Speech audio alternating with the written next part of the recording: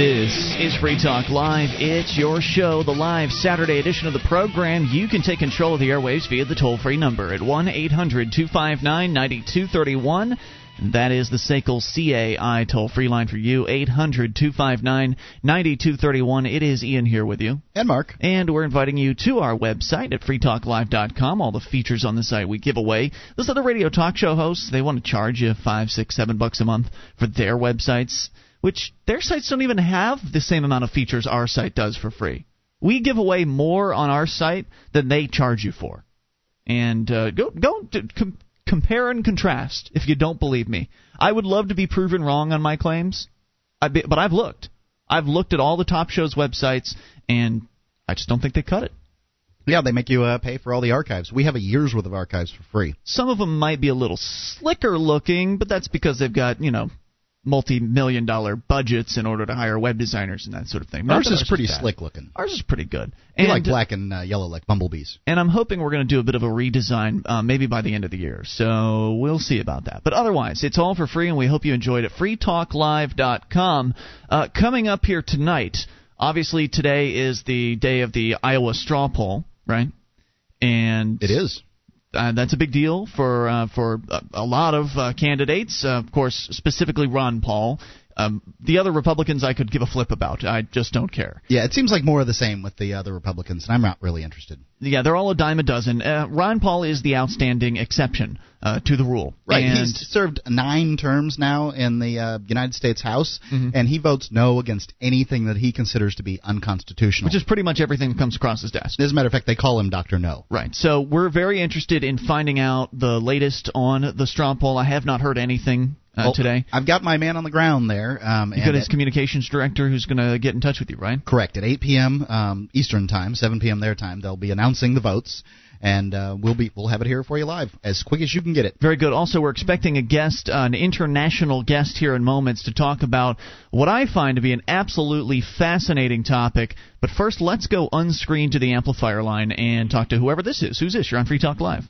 Hi, this is Ellen from Ithaca, New York. Hi, Ellen. Hey, Ellen, what's on your mind? Okay, you said you wanted women, and you said you wanted to talk about TSA experiences. Well, sure. Okay, recently I just traveled to England to visit my son who's getting married, and traveling over was fine. Long lines in England, but no big deal.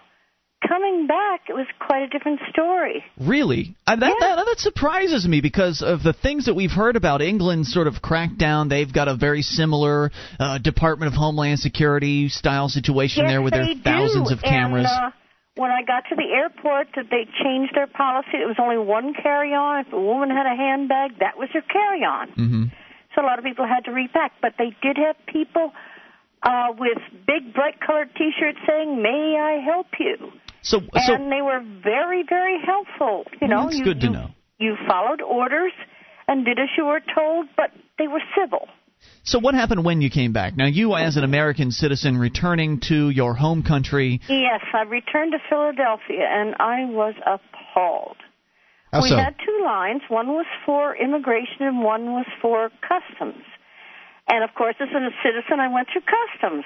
Mm-hmm. Makes sense. And, of course, to get in this long line, and, you figure, well, another long line, okay.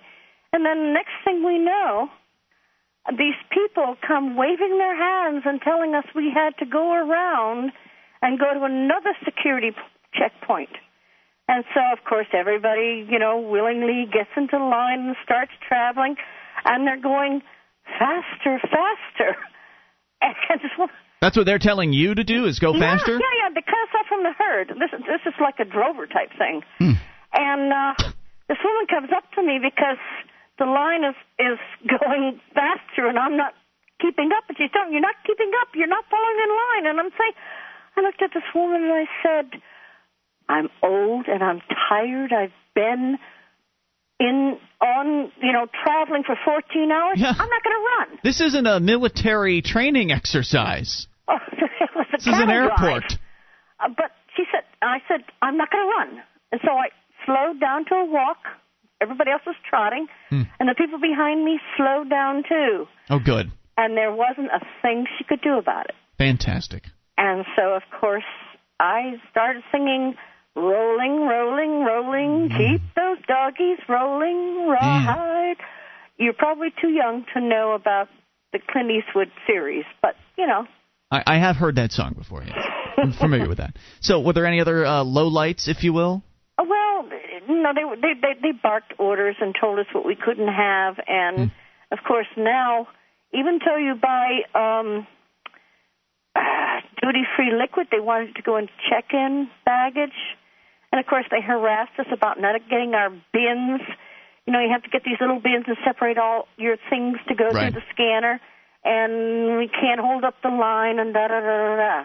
Now, can you imagine, though, for a moment, this is how they're treating American citizens coming back to their own country. Imagine how bad it must be for individuals who don't actually reside in the United States.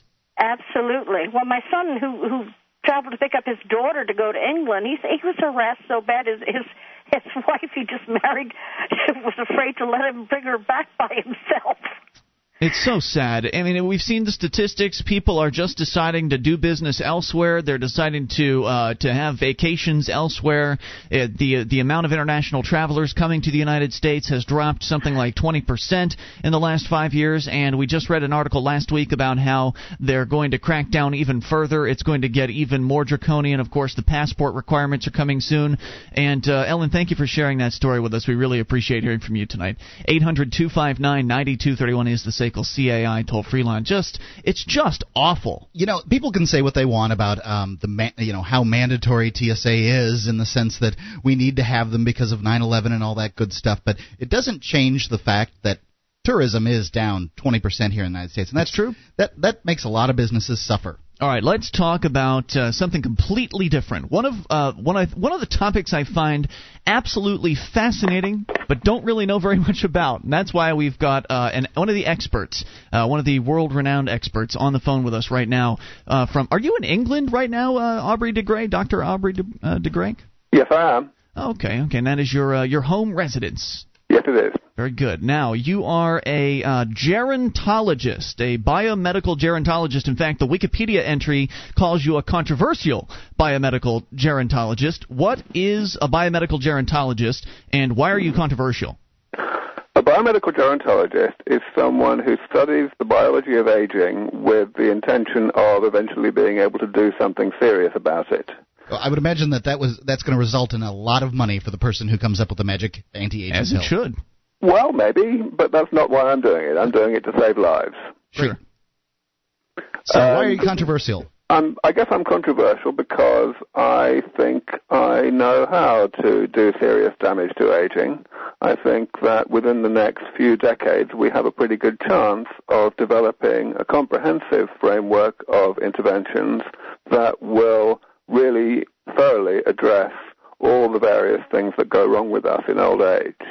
A lot of the ideas I've brought forward are things that other gerontologists have not historically considered very much, and so I'm bringing a lot of new ideas into the field, and that's always controversial in science. It does sound controversial. So what's the magic idea? There's no one magic idea.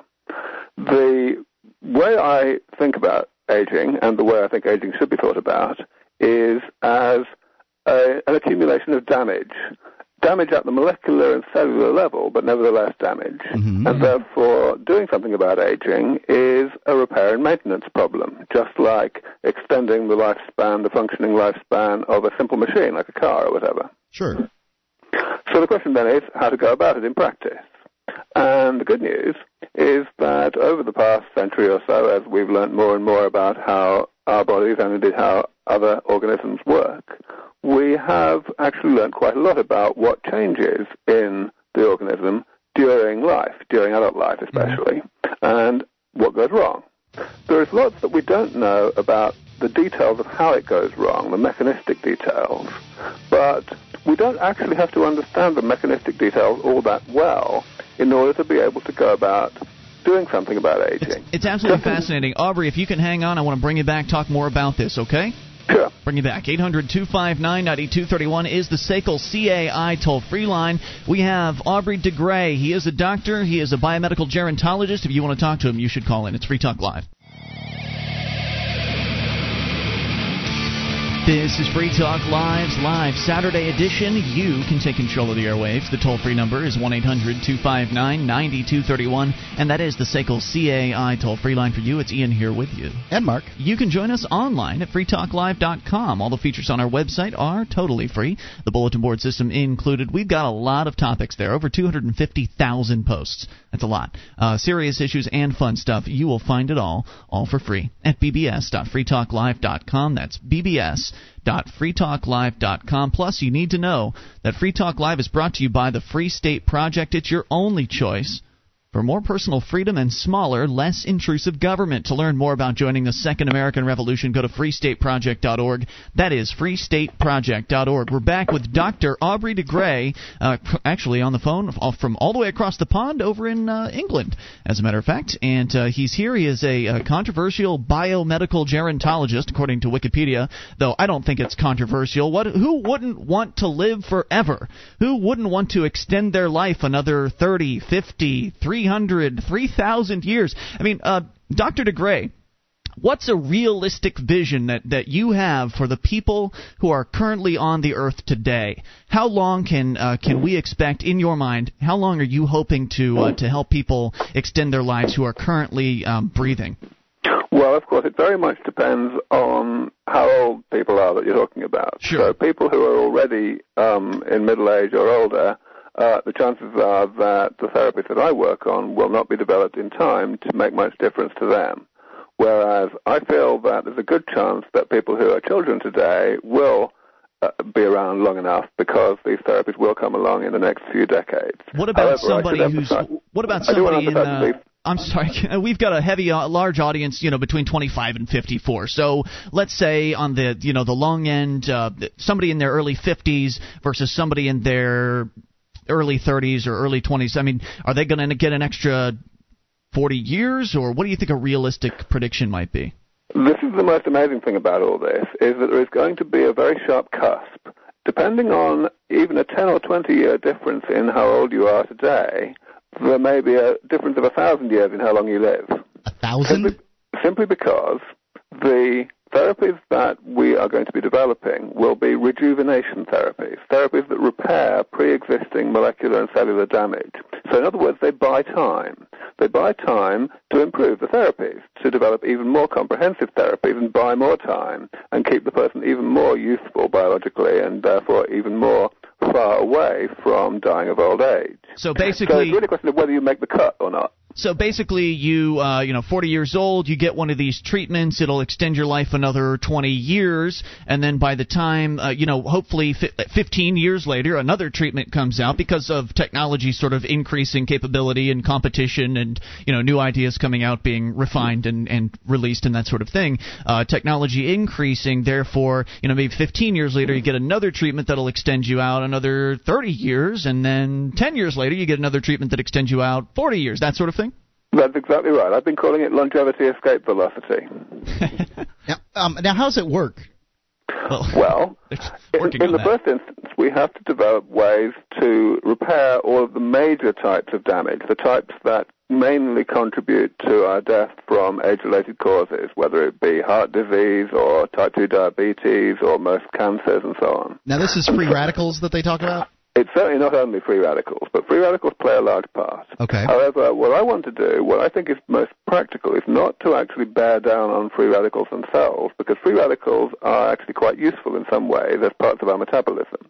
What we need to do is repair the damage that free radicals and other things actually do. Things like the creation of molecules that the body doesn't know how to get rid of, molecules that therefore accumulate inside cells and eventually get in the way of the functioning of those cells and cause things like atherosclerosis and Alzheimer's disease. We also have to deal with the problem of type 2 diabetes, which of course is a really major issue at the moment, especially in the developed world. And that's really because we've got too much fat. We'll figure out better ways of getting rid of fat, especially fat in the abdomen.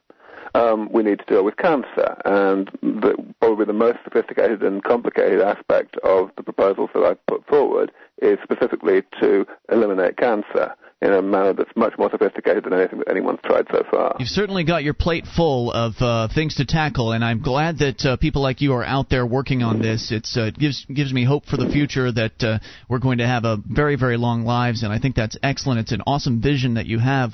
How is it that somebody who's listening to this show right now could learn more about what you're doing, or specifically about the overall life extension movement? Are there some key websites or groups that people should look into? There certainly are. First of all, I have a foundation that I'm the chairman and chief science officer of. It's called the Methuselah Foundation, and you can go to its website easily enough. You can go to methuselahfoundation.org.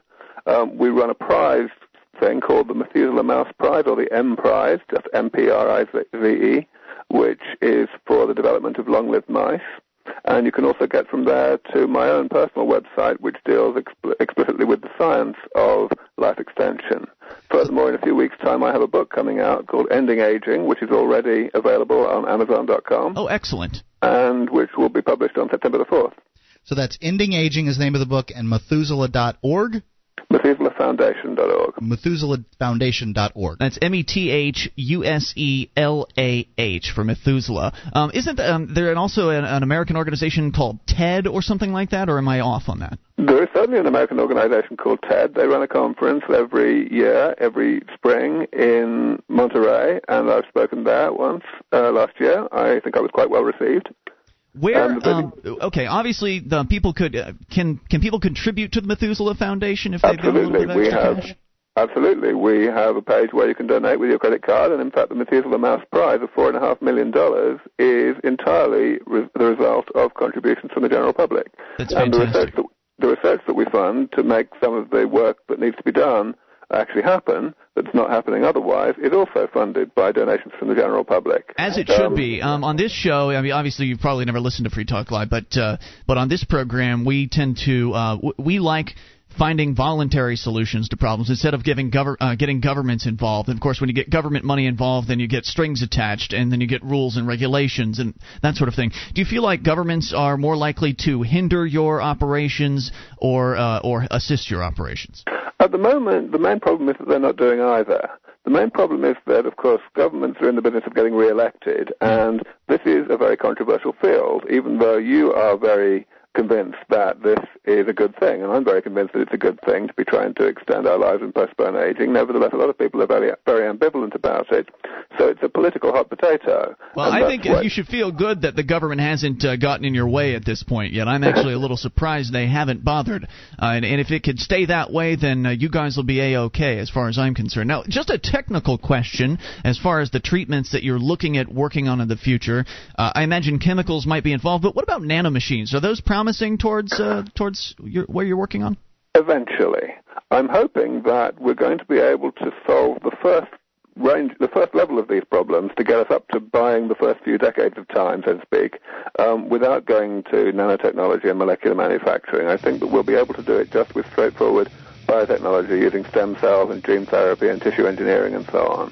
But I think eventually, as time goes on thereafter, and we have to improve the therapies more and more, that we will increasingly start leaning on non-biological solutions like that. Dr. DeGray, can I hang on with you a little bit longer here? Of course. Great. We're going to bring you back for a little bit more. 800-259-9231. Dr. Aubrey DeGray from England. He is an expert on life extension. We'll come back with more. It's Free Talk Live. One of the bonuses you'll get as a Free Talk Live amplifier is access to our classic archives. For just $3 a month, you can become an amplifier, and you'll help us get on more radio stations and MP3 players. Get the details at amp.freetalklive.com. That's amp.freetalklive.com.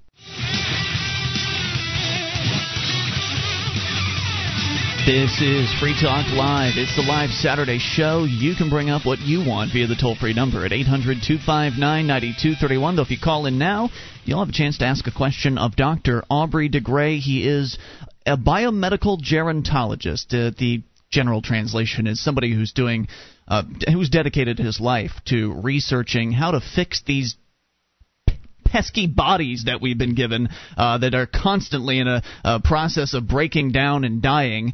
He would like to stop that whole dying thing, and I think he's a hell of a guy. Very heroic thing that he's doing, and he's on the line with us from England, of all places. Dr. Aubrey DeGray, you're back on Free Talk Live. Are you there, sir? I certainly am. Fantastic. Let's see. I've actually got a couple calls rolling in here, so we're going to go to the phones to start things out here and then maybe wrap up with some other questions. Let's go to the amplifier line and talk to Johnson in Connecticut. Johnson, you're on with Dr. Aubrey de Grey. Hi, Dr. Aubrey de Grey. I saw your TED speech, and I thought it was very impressive. And my question for you is, I guess about price. This is sort of I know speculative, but how accessible will these therapies be? How accessible will this technology be? I've heard sort of conspiratorial speculations that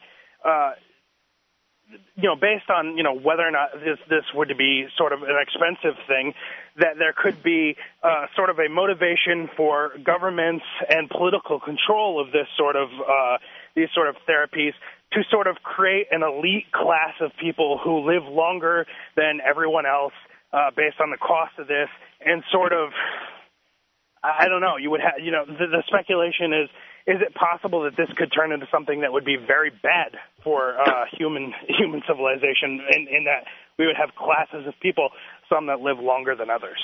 I don't really see that happening, no. I think, first of all, we have to remember that, like any technology, this probably is going to be really expensive when it first arrives, but there's going to be an enormous amount of pressure to do something about that. Sure. Like any technology, there's going to be a lot of big breakthroughs that have to happen to make it happen at all, but then after that, it's just a matter of incremental refinement of the technology. So just as I was saying earlier, it's going to get more and more effective, it's also going to get more and more convenient and safer and cheaper. And the second thing I wanted to point out is what I just said, safer. Because when these technologies come along, you probably won't want, if you're a billionaire, you probably won't want to be first in line because they're going to be very experimental. You're going to want relatively less wealthy people to be the guinea pigs, so long as you can just survive long enough in a reasonably good state to be able to come in a year or two later. So I don't think that the problem of prohibitive cost will be a significant problem, except perhaps for a very brief period. Johnson, any other thoughts? It could also be, I guess I could say that it could also be quite likely that if that's true, if what you're saying is true, and that these technologies are used on people who are somewhat poor, that those people will probably become rich fairly quickly, because an extended lifespan, if you're in any sort of investing, would allow you to gain a lot of wealth over a significant amount of time. I don't think that really works. The time frames we're talking about here will be a matter of a few years. So the actual life extension that the people who were getting the therapies first will actually enjoy won't have actually come to pass by the time the things have been demonstrated to be safe, and people are getting to be more interested in availing themselves of them, and also getting more and more convenient and cheaper. Very good. Johnson, do you have any other thoughts? No, thank you. Thanks for the call. 1-800-259-9231 to talk to Dr. Aubrey de Grey about, living forever. Now, Dr. is it de Grey? De Grey. Yeah. What's going to happen when, at this point, we have 6.something billion people on the planet, some low number, 6.1 or something like that. What's going to happen when those people live forever? Well, of course, your question is what's going to happen to the overall population? Are we going to end up depleting the planet's resources even more severely than we're doing at the moment? I guess. And of course, this is a serious problem. But the good news is that we're already thinking about it. You've got me on the radio already, and we're probably 20 or 30 or 40 years away from these therapies actually arriving. Right. So I think we've got a fair chance of doing enough forward planning to stop that from being a serious problem. So people are going to live forever on the moon. No, that wouldn't quite work. The moon's not big enough. What we're going to have to do, without any question, is make sure that the birth rate does not substantially exceed the death rate. And so if we reduce the death rate a lot, then we're going to have to reduce the birth rate a lot as well. Now, what we don't know is how reluctant we're going to be to do that. Of course, if we look back at what happened a century or so ago when we more or less eliminated infant mortality by discovering hygiene and vaccines and antibiotics and so on, what happened was people suddenly had to start using birth control, which they'd never really had to do before, to speak of, because their children were dying at such a high rate that people would only have a couple of children that survived to adulthood, even if they had 10 children at first. If you'd actually asked people 2 centuries ago whether they would have actually adopted these different behaviors and actually controlled their own birth rates, they would actually probably have laughed at you. But in fact, society did that really, really quickly just because children are expensive. And I think it's also presumptuous on your part, Mark, to suggest that all 6 billion people are going to sign on to this. I mean, you're going to find a segment of society that's just going to say, oh, well, something I feel that this is wrong, I'm not going to do it, I want to die with dignity, blah, blah, blah, whatever it is that they've got going on in their minds. You've also got, of course, a large, probably religious segment that feels as though this is going to, keep them from their eternity in whatever God's place, whatever it is. Some people just won't want to do the maintenance. I don't agree with either of those points. First of all, I think that it really is very unlikely that a significant proportion of people will accept the debilitation that precedes death from aging. The fact is that all we're talking about here is actually keeping people healthy, and people rather like to be kept healthy. So I really don't think that there's going to be much of a divide there. And secondly, when we ask about the question with regard to it, the interaction with religion, we're not actually eliminating death with these technologies. We're just eliminating one particular very prevalent cause of death. And if you get, if you die of aging at age 80 or you die of being hit by a truck at age 800, it's all the same to God. That's a good point. So this wouldn't necessarily prevent people from killing themselves should they want to do something like that. It wouldn't do that, but more to the point, it's effectively a religious duty to actually develop these therapies and make them available, because what it's doing is saving lives. There's no difference between saving lives and extending lives. This is saving lives, and it's alleviating suffering that goes with aging. So it's actually a religious duty, just the opposite of thing. I wouldn't necessarily, Mark, myself be too concerned because, we've seen that the marketplace does amazing things when consumer demand is out there. I mean, the marketplace is going to do amazing things for these technologies when people like Dr. DeGray come out with their first proof of concept. You're probably having a tough time getting funding right now, but as soon as something comes out that people can look at and say, wow, these guys are really doing something, I would bet a whole bunch more funding is going to flow in. Of course, hopefully there are people out there that have competing ideas that are also working on their own strains of their concepts, and that is, of course, going to bring these things to marketplace sooner rather than later. And as far as overpopulation is concerned, I think people blow that out of proportion. I think that we can always build up if necessary, so I wouldn't be worried about that. Dr. DeGray has an interesting little thing here as far as funding goes. Is he's put together in his foundation something called 300. Could you talk about that real quick, Doctor? Yeah, the 300 Club is just a sort of name that we give to our elite donors who are giving us at least $1,000 a year guaranteed for 25 years, or alternatively people who've given us at least $25,000 already in cash. We call them the 300. Now, what happens when you guys, in 25 years, suppose you come up with your technology that you're hoping to create, what happens to these 300? The 300 are not actually buying anything by giving us this money. Okay. They're simply accelerating the research. We are not in a position to be able to say that we will own any particular intellectual property in 25 years' time. We don't know what's going to happen. Sure, you don't know how it's going to be. Precisely. So we can't guarantee to be able, for example, to put some particular large donor at the head of the queue. But as I've explained, if you're a wealthy individual, you don't want to be at the head of the queue anyway because it'll be dangerous then. Indeed. So actually, calls are still rolling in here. Can we hang through for a little bit more with you? Sure. Dr. DeGray, great. Hang on. We're going to bring you back. If you have a question for Dr. Aubrey DeGray, biomedical gerontologist, translation meaning he's somebody who's working very, very hard on learning how to extend your life as long as possible. It's an interesting topic. So if you've got a question, we've got him on for one more segment. 800-259-9231. We've got Kaifo in Indianapolis with a question and room for your call as well. 800-259-9231. Could you live another 20 to 200 to 2,000 years? He says yes, and I think that's pretty exciting. This is Free Talk Live.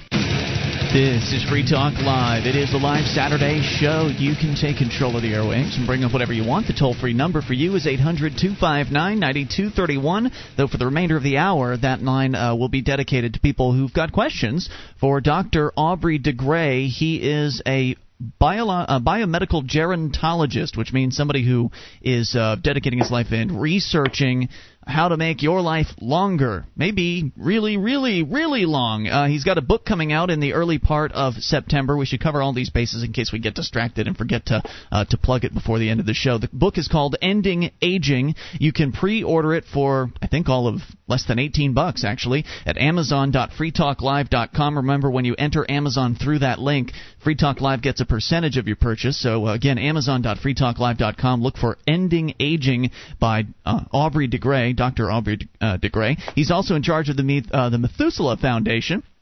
The website's a little bit tricky, but you can go to MethuselahFoundation.org. That's METHUSELAH Foundation.org and learn a lot more about what Dr. de Grey is up to. Of course, we've actually got him on the line with us. And Dr. de Grey, are you back? I sure am. Super. We're going to go straight to the phone calls here and talk to Kaifo in Indianapolis, listening on WXNT. Kaifo, you're on with Dr. de Grey. Hi, guys. I wanted to ask Dr. de Grey about his theories and how they relate to the neuroendocrine theory of aging as promoted by Ward Dean and Vladimir Dillman, and if it's incorporated into your theories or how it relates. And please explain for people like me that don't know what a neuroendocrine theory is, what that is as well, if you could. Okay, sure. So, yes, absolutely. All endocrine theories, including the neuroendocrine theory or the neuroendocrine study of how the body works and how the body ceases to work as we age, that all revolves around hormones. In fact, that's what the word endocrine means. So, in other words, hormones, active molecules that are circulating in the bloodstream and that are made by one or another of our organs and affect lots of other organs elsewhere in the body. And the approach that I take is to say, well, the endocrine system is really complicated. We don't understand it all that well yet. We understand a lot more than we used to, but we still don't really understand it. And we shouldn't try to mess with it too much. What we should do is to restore the structure and function of the tissues that are making hormones and the tissues that are reacting to them. So, for example, if there's a hormone that's not being made so much because the cells in the gland that makes it are dying and there aren't so many cells left, then we can use stem cell therapy to restore the number of cells in that gland so that the same amount of hormone is made. Putting hormones in by injection is much more rudimentary and doesn't work so well because the schedule with which we put in those hormones is not nearly so subtle. It's more effective to strike at the root, so to speak. Yeah, exactly. Gotcha. Kaifo, any other thoughts, follow-up? Oh, that's pretty much it.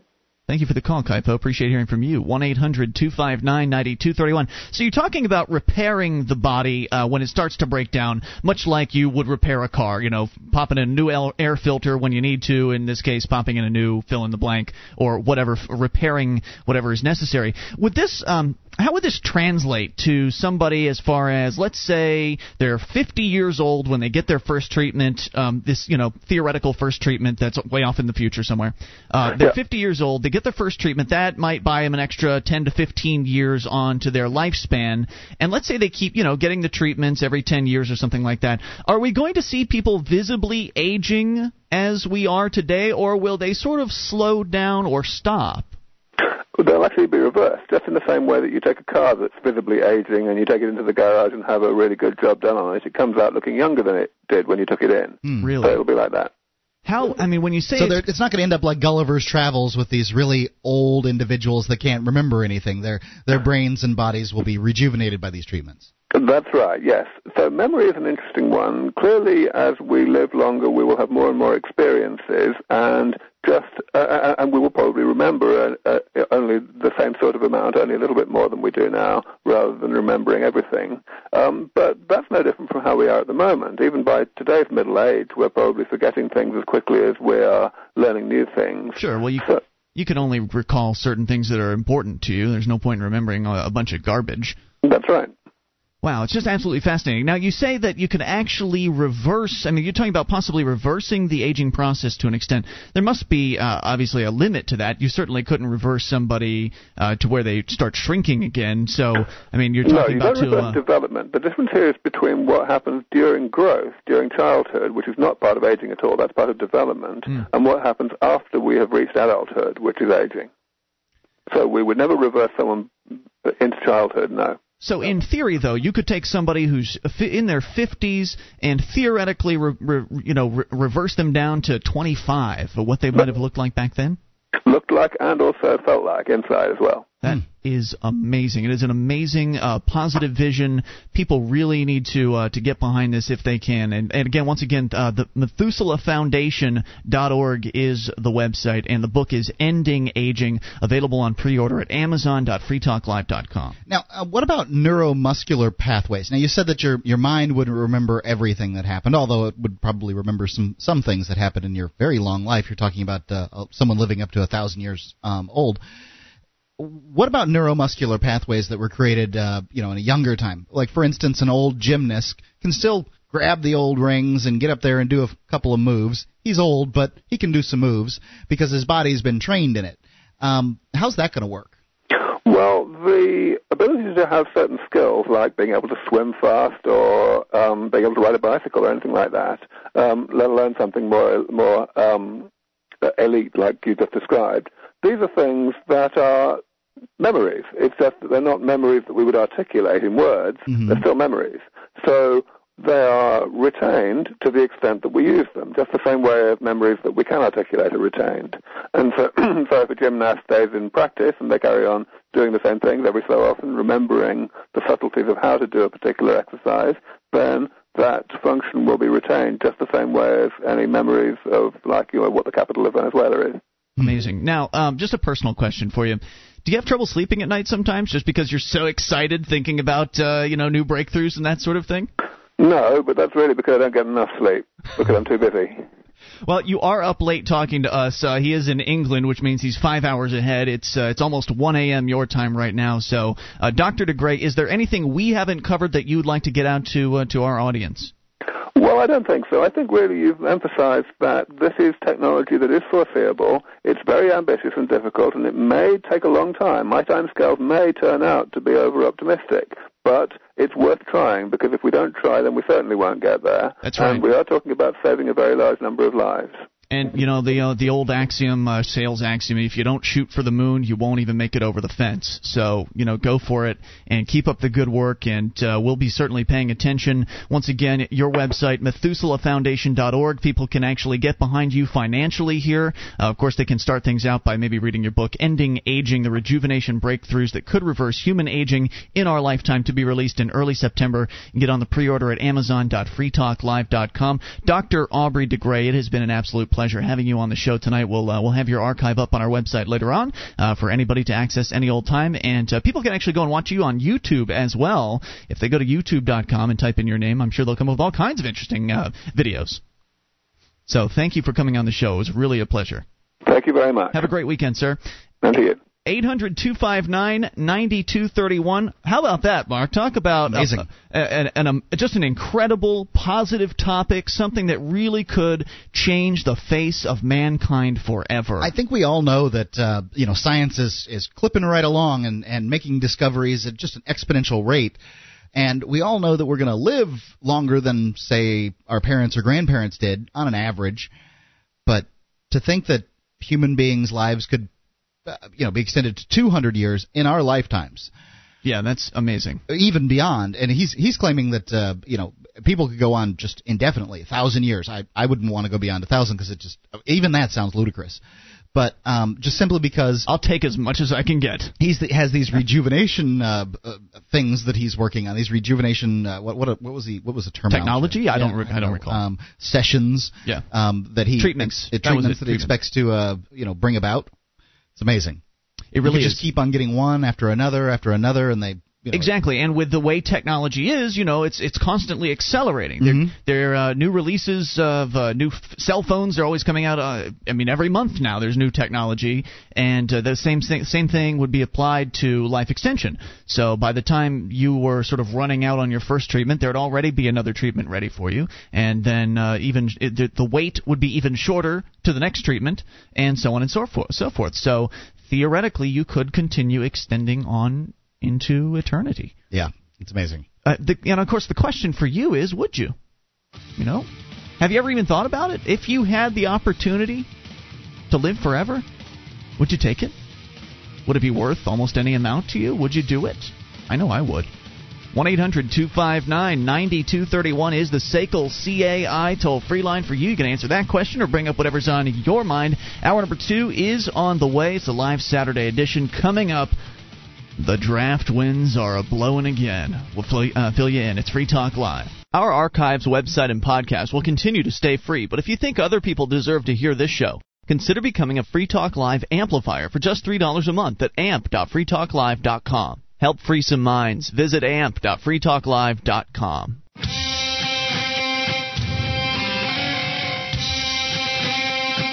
This is Free Talk Live, your show. You take control toll free at 800-259-9231. It is the live Saturday edition of the program. 1-800-259-9231. You can join us online at freetalklive.com. All the features on our site we give away, so do enjoy those on us. And that is, once again, freetalklive.com for your website viewing pleasure. And do you have a company that needs to try something new in the area of collections? SACL CAI does collections, early out billing, and they purchase charged-off receivables. SACL's employees are trained in resolving issues for your customers and treating them with respect. They know that not only do you want to collect your money, but you'd like to keep your clients too. SACL CAI, check out their banner at freetalklive.com or call 800-544-6359. That's 1-800-544-6359 for SACL CAI. As we go to the phones, to the fun, to Zach in Vermont. You're on Free Talk Live. Zach? Hey, guys. Hey, what's on your mind? First of all, I'd like to say that I love your show. Well, thank you. And second of all, I think that you guys are fucking people. Thanks for the call. 800-259-9231, the SACL CAI toll-free line for you. We just got off the phones last hour with Dr. Aubrey DeGray. It was a fascinating conversation. Who is a biomedical gerontologist, a man who's doing research into, and he's got a whole foundation, the Methuselah Foundation, this M-Prize that he's offering up to people who are advancing life extension technology. Actual, man with real vision as to how that, maybe in the next 30 to 40 years, we could see extension of our existing lifespans up to another 20 additional years, and then beyond that, maybe another 30 or 40 years. And then beyond that, 1,000 years. Could go on forever. The guy's vision is incredible, so I took the time during the top of the hour break to go ahead and sign up for $10 a month, to contribute $10 a month to his Methuselah Foundation, because I'm impressed with what the guy's doing. I mean, he's out there, he's articulate, he's explaining this in easy-to-understand terms for people, and I wrapped my mind around it, and it's something that excites me, so I just figured I'd let you know that. Good idea. I'm doing. All right. So now, Mark, I know you're busy trying to get the latest on the straw poll. Mm-hmm. I'm sure that Ron Paul's executive communications director is probably a little busy at the moment. I guess you've been sort of striking out on making some phone calls, but we will bring the latest to you as we learn it. Yes, I have a really great article from the New York Times about just sort of the feel of the straw poll. Maybe we'll get to that, but first we're going to Eric in Michigan. Eric, you're on Free Talk Live. Hello. Hey, guys. Hey, what's on your mind? This is Free Talk Live, right? It is. This is. Well, I tuned in and listened to some Liberty, but for the last hour it's just been this weird infomercial.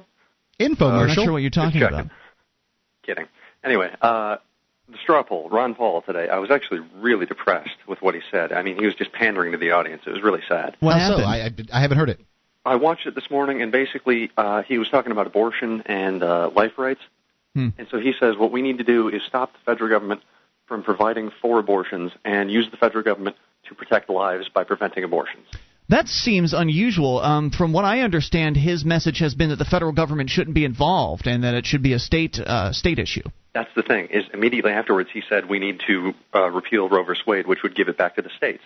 But before that he said we need the federal government to protect lives by preventing abortion. So that's strange. Kind of contradictory to me. I'm not sure I agree with Dr. Paul's stance on Roe v. Wade and how it should be a states' rights issue. But what do you mean? You think the Fed should be involved in abortion, Mark? I think that it's an issue of life, liberty, and the pursuit of happiness. The federal government is not supposed to be dealing with common crimes. I mean, if you're somebody who believes that abortion is murder, and I certainly don't want to get into that conversation, but if you are somebody that thinks that way, then there are laws against that sort of thing on the state level. You're right. That's where it should stay, sir. I'm not saying that. I'm just not entirely in agreement. It seems like life, liberty, and the pursuit of happiness. That's the sort of thing the federal government covers. I completely agree with Mark. Okay, Eric, any other thoughts? That'll do it. Thanks for the call. Appreciate it. As far as Ron Paul pandering, he is still a politician. He's better than the rest of the politicians, but I've always thought that he's been doing a little bit of pandering, especially on the immigration issue, personally. Well, the guy's got to get elected, and taking the hardline liberty issue is, it's all fun and games when it comes to talking to people on the radio, but when you got to get elected, you have to please a lot of people, and you can't educate everybody completely on liberty just in a presidential campaign. In the few seconds that you have to talk to them. So what was it you wanted to highlight from the New York Times story about the straw poll? Well, it says here from Jeff Zeleny, Ames, Iowa. The Ron Paul signs, it seems, are practically everywhere. You look here at the Iowa straw poll, there are bumper stickers and billboards and T-shirts in a wide variety of colors. I don't make predictions, but I do say we're going to do very well, Mr. Paul said. Screaming to be heard over a loud hooting and hollering from a few hundred supporters standing beneath his white campaign tent. How can anybody turn down the possibility to vote for freedom and hope? If Sam Brownback has his air-conditioned tent, yes, it's the same variety that Steve Forbes on a similar balmy day in 1999 used, and Mitt Romney has his large fleet of buses, Dr. Paul appears to be matching both his Republican rivals in the enthusiasm on the grounds of the Iowa State University in the opening hours of the political carnival here. Many of the people, of course, are not from Iowa. Driving here from Des Moines, the license plates of Ron Paul supporters came from Washington State, Wisconsin, and Missouri. They may not be able to vote here today at the straw poll, but that doesn't mean they don't have a purpose here today. Many of you are not here from Iowa, but you can persuade 1 or 2 or 3 people today, Dr. Paul said, speaking to his overflow audience of supporters crowding around him. Introduce to them the ideas and wonderful aspects of freedom. We can restore this hope for America and for our liberties. As Dr. Paul, who did not appear to be sweating despite his long-sleeved green shirt and green tie, left his supporters with a parting piece of advice. If you're an Iowan, please go vote. And if not, go tell the Romney people to do the right thing. What does that mean? That means vote for Ron Paul or go home, I would think. I would think so. We're making our way around the grounds of the Republican straw poll. Smells of barbecue are wafting in the breeze, and country music is filling the air. Check back to see as the day unfolds. The polls here close at 6 p.m. Iowa time. Which is now. So the polls are closed, and we're waiting for the results. Of course, right. We'll let you know. They're supposed to announce at 7 p.m. Iowa time, which should be coming out now, and I'll be checking back at the break with my man on the ground. All right, 800-259-9231. On the way, we'll talk about the draft. Also, universal health care deserves a discussion. And, of course, take your calls about whatever's on your mind. Let's go unscreened to the amplifier line. Who's this? You're on Free Talk Live. This is the Christian Anarchist. Gene in Tennessee. What's on your mind, sir? I just wanted to tell you guys about my biodiesel truck. Do tell. It's now dressed up in 6 giant Ron Paul magnetic signs. I just picked them up from the sign shop a little while ago, so I've got Ron Paul 2008 all over my truck. Nice. And I haven't seen any reaction yet, but I only got the signs, like I say, 2 hours ago, not even that, an hour ago. So. I just like to say, you've got a candidate that has something special when he's motivated the Christian Anarchist to put signs on his vehicle. Yeah, and I don't even vote. But, I'm trying to get other people to vote. Wait, so you're still actually not going to bring yourself to vote? I don't think I'll vote. But, because here's the thing. People believe in the tooth fairy, and people believe in government. Now, I don't mind if people believe in government, just so long as that belief in government doesn't affect me.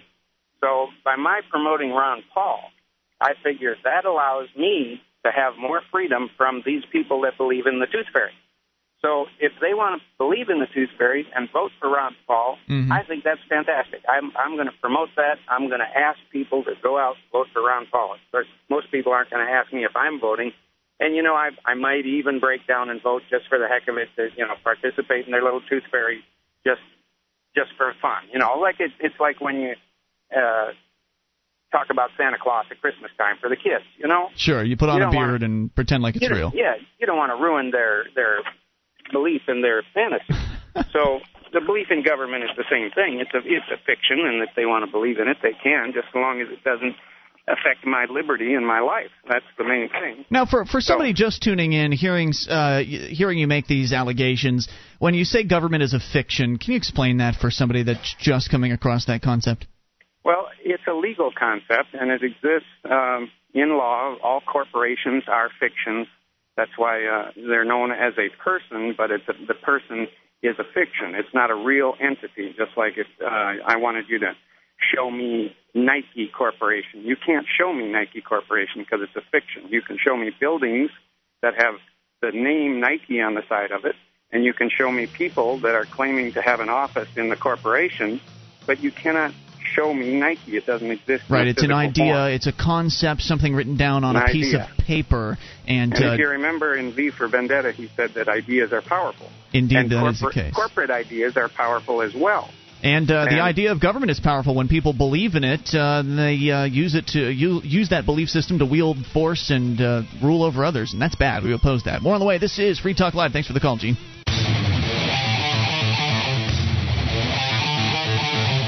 This is Free Talk Live. It is the live Saturday edition of the program, and you can take control of the airwaves. Toll free, 800-259-9231, the SACL CAI toll-free line. It is Ian here with you. And Mark. And you can join us online, freetalklive.com, the place to go. Shrine of Female Listeners is there. Dozens and dozens of ladies have sent us their validated photo to prove they listen to the show. See what I mean by heading over to shrine.freetalklive.com. That is shrine.freetalklive.com. Opportunistic lawyers, judges, future ex-spouses, disgruntled ex-employees, and meddling bureaucrats. These people want your money, home, and car. What have you done to protect yourself? At keepyourassets.net, they are experts in sheltering your wealth. Go to keepyourassets.net and take your asset protection crash course today.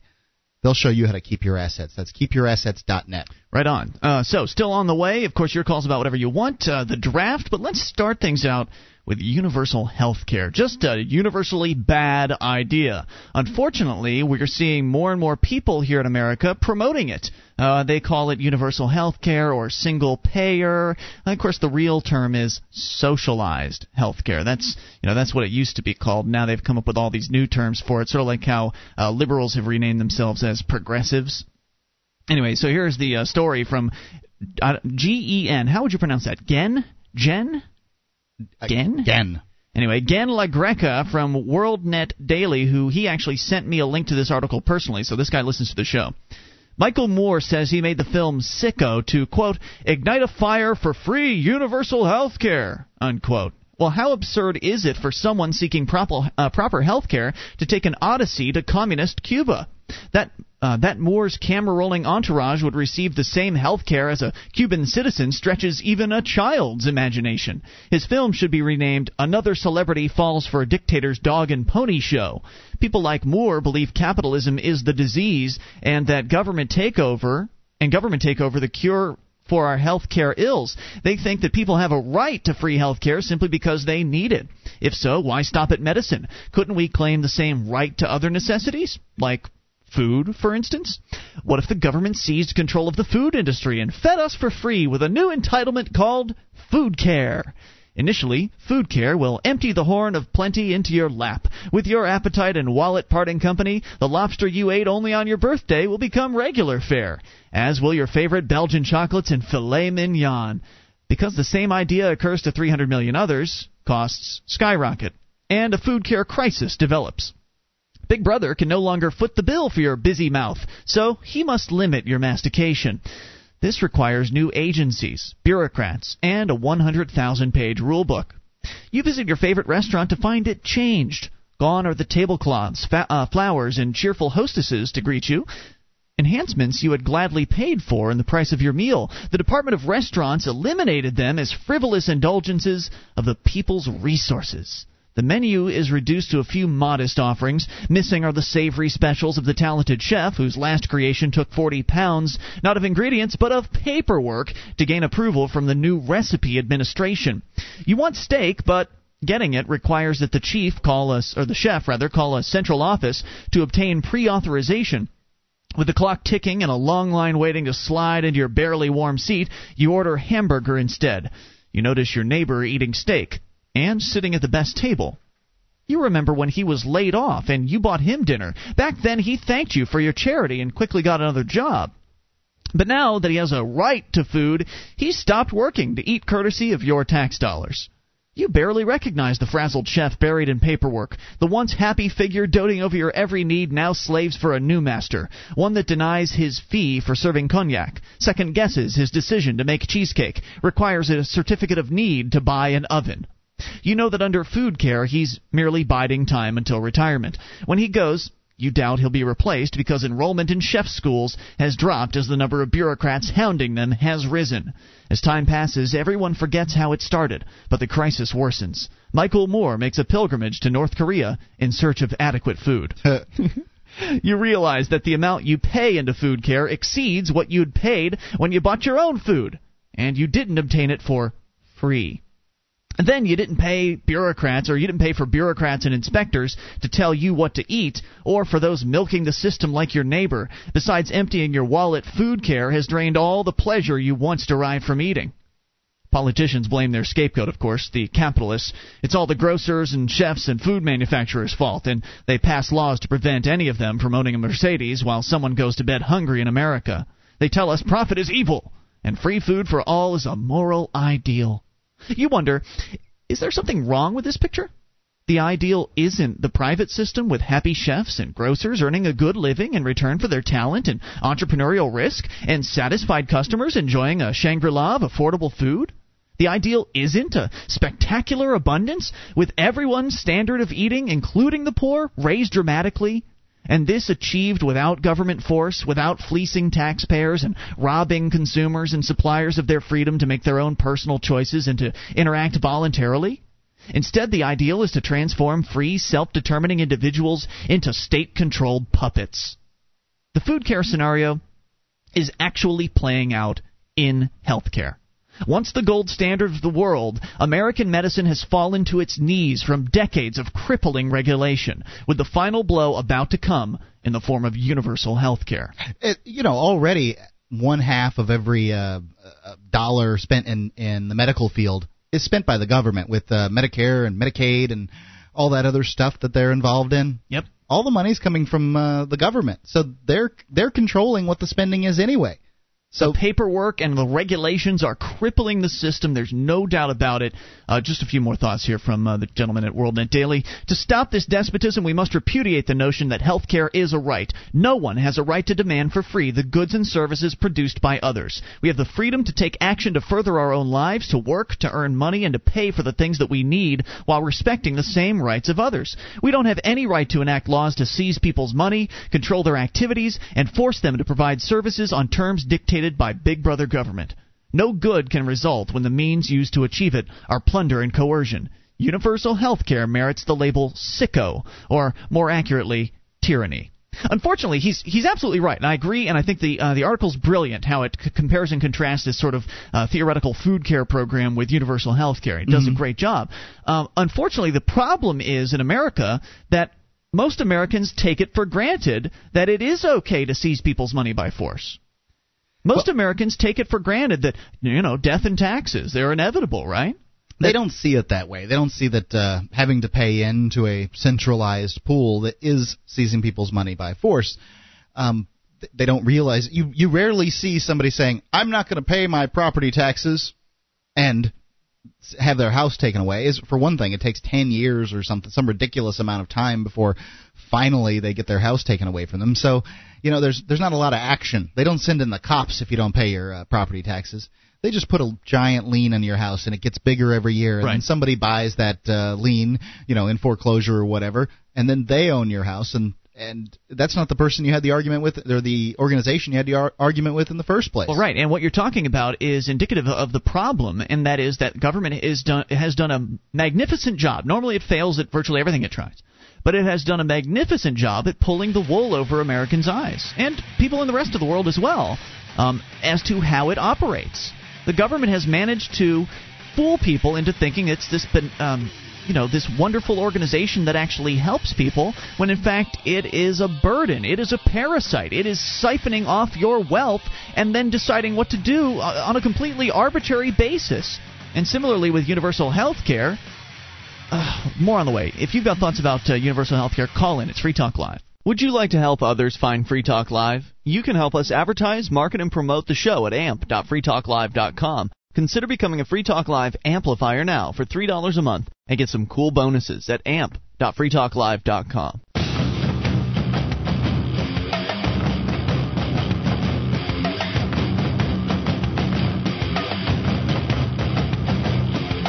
This is Free Talk Live. It's your show. You can bring up whatever you want toll-free. 800-259-9231, the SACL CAI toll-free line for you. It's Ian here with you. And Mark. 800-259-9231. You can join us online at freetalklive.com. The archives are there. If you've missed a moment of the show, And we do 18 hours of this show a week, so if you're only getting 2 or 3 hours of the weekend show, you've missed a lot. So go to freetalklive.com and grab the archives. They're right there on the front page of the website, easily downloadable and totally free, an entire year's worth of them. On the house. freetalklive.com. As the dollar continues to drop, precious metals rise. Make the trend your friend by subscribing to the International Speculator. Go to d2z.org and add the right precious metal mining stocks to your portfolio. That's d2z.org. So we've been talking about healthcare, specifically this awful concept called universal healthcare. In case you don't know, what that translates to is socialism. Socialized healthcare, where everyone is told, you have a right to health care and you should get it for free. Which, of course, is not true. Right. On both counts. The whole concept of a right, it just shows how ignorant Americans have become, that they even accept some politicians saying this crap. That's not a right. Look, if you've got a right to health care, like you have a right to free speech, like you have a right to religion, like you have a right to write what you want to, and in the sense of freedom of the press, like you have a right to be secure in your persons, places, houses and effects from unreasonable searches and seizures. All of those rights don't have anything to do with other people. Right. If you have a right to medical care, then somebody else, some doctor somewhere, has an obligation to provide it to you. Or I have an obligation to pay that doctor to provide you with health care. There's no way you can have a right that obligates me to do anything. When you have the right of freedom of speech, I don't have the obligation to listen to you. That's right. You ramble on about whatever it is that you're rambling on about. You can go talk in your own front yard or in your house where you own the property. That's what your right to free speech is about. I suppose you have the right to free speech on public property. This whole concept of public property is kind of a crazy thing anyway. I'd like that to go away personally. But government property is you have more the right accurate. to free speech on public property. Yeah. So the whole idea that you have a right to medical care, no, you don't. You don't have a right to medical care. You don't have a right to food. You don't have a right to water. Right. And we've seen what happens when the government controls these things. When the government is it's already as far as the level of control it has today, it's mostly in control of the healthcare situation in America today, and that's bad. And it's made the healthcare system sort of stagnant.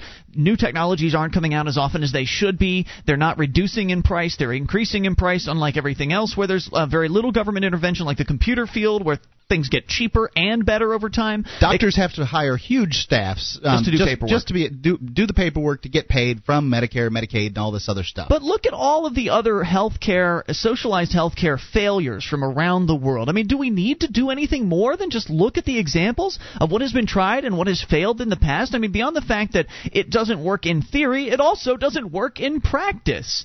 And we saw what happened when the government was supposed to provide people with food. Going back to this whole theoretical food care concept that the writer over at WorldNet Daily came up with, weren't they waiting in bread lines when the government was handling the food situation in communist Russia? I believe they were.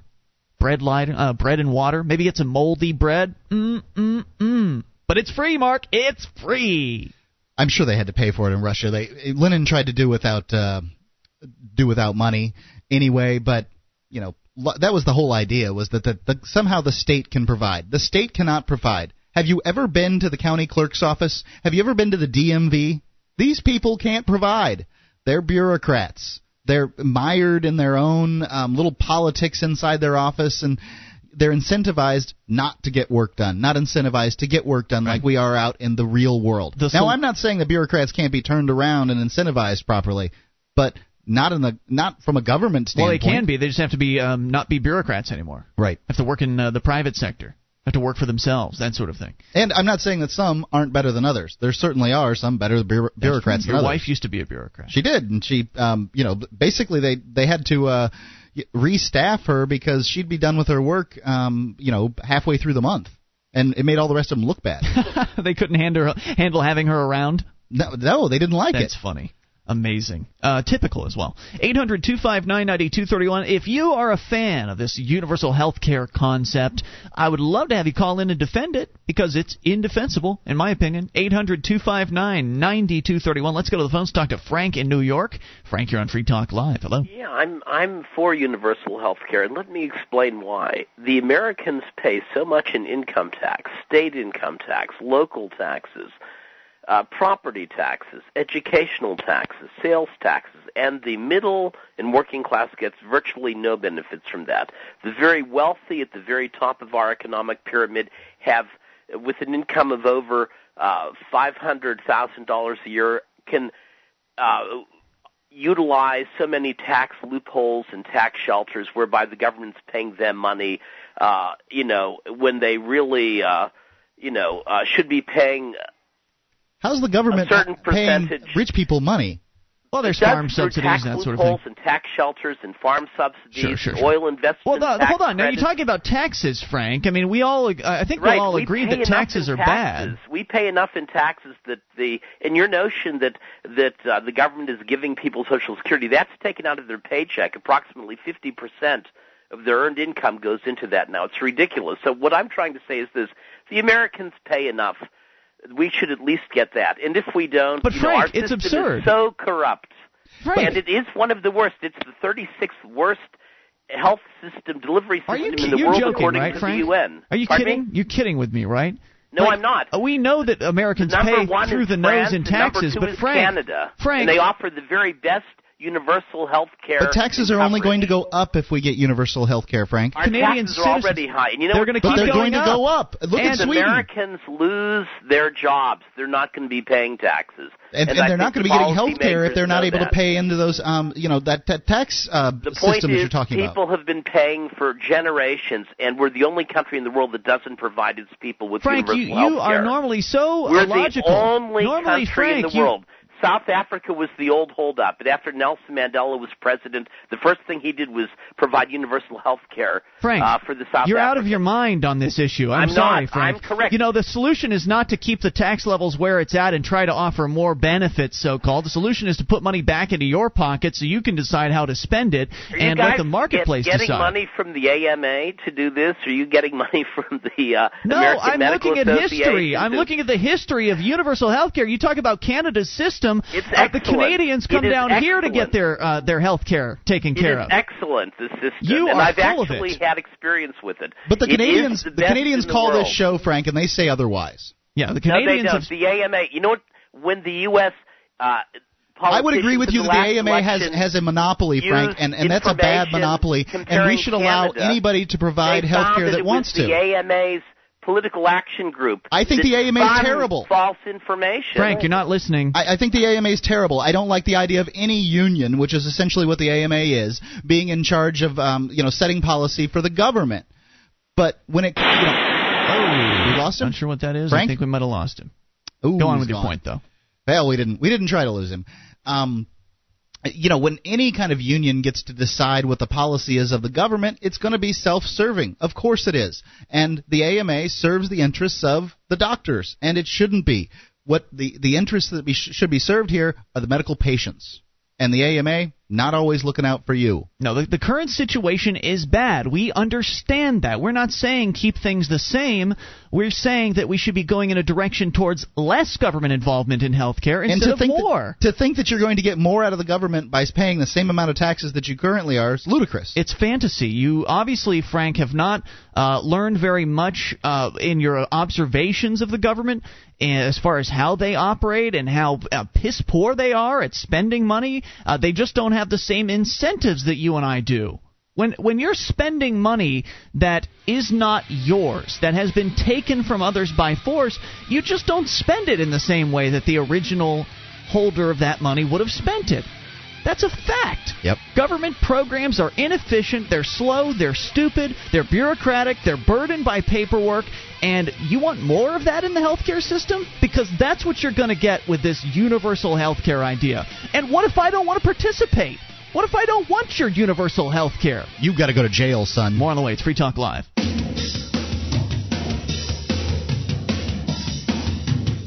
This is Free Talk Live, your show. You take control, toll free. 800-259-9231, the SACL CAI toll free line. That's 1-800-259-9231. It's Ian here with you.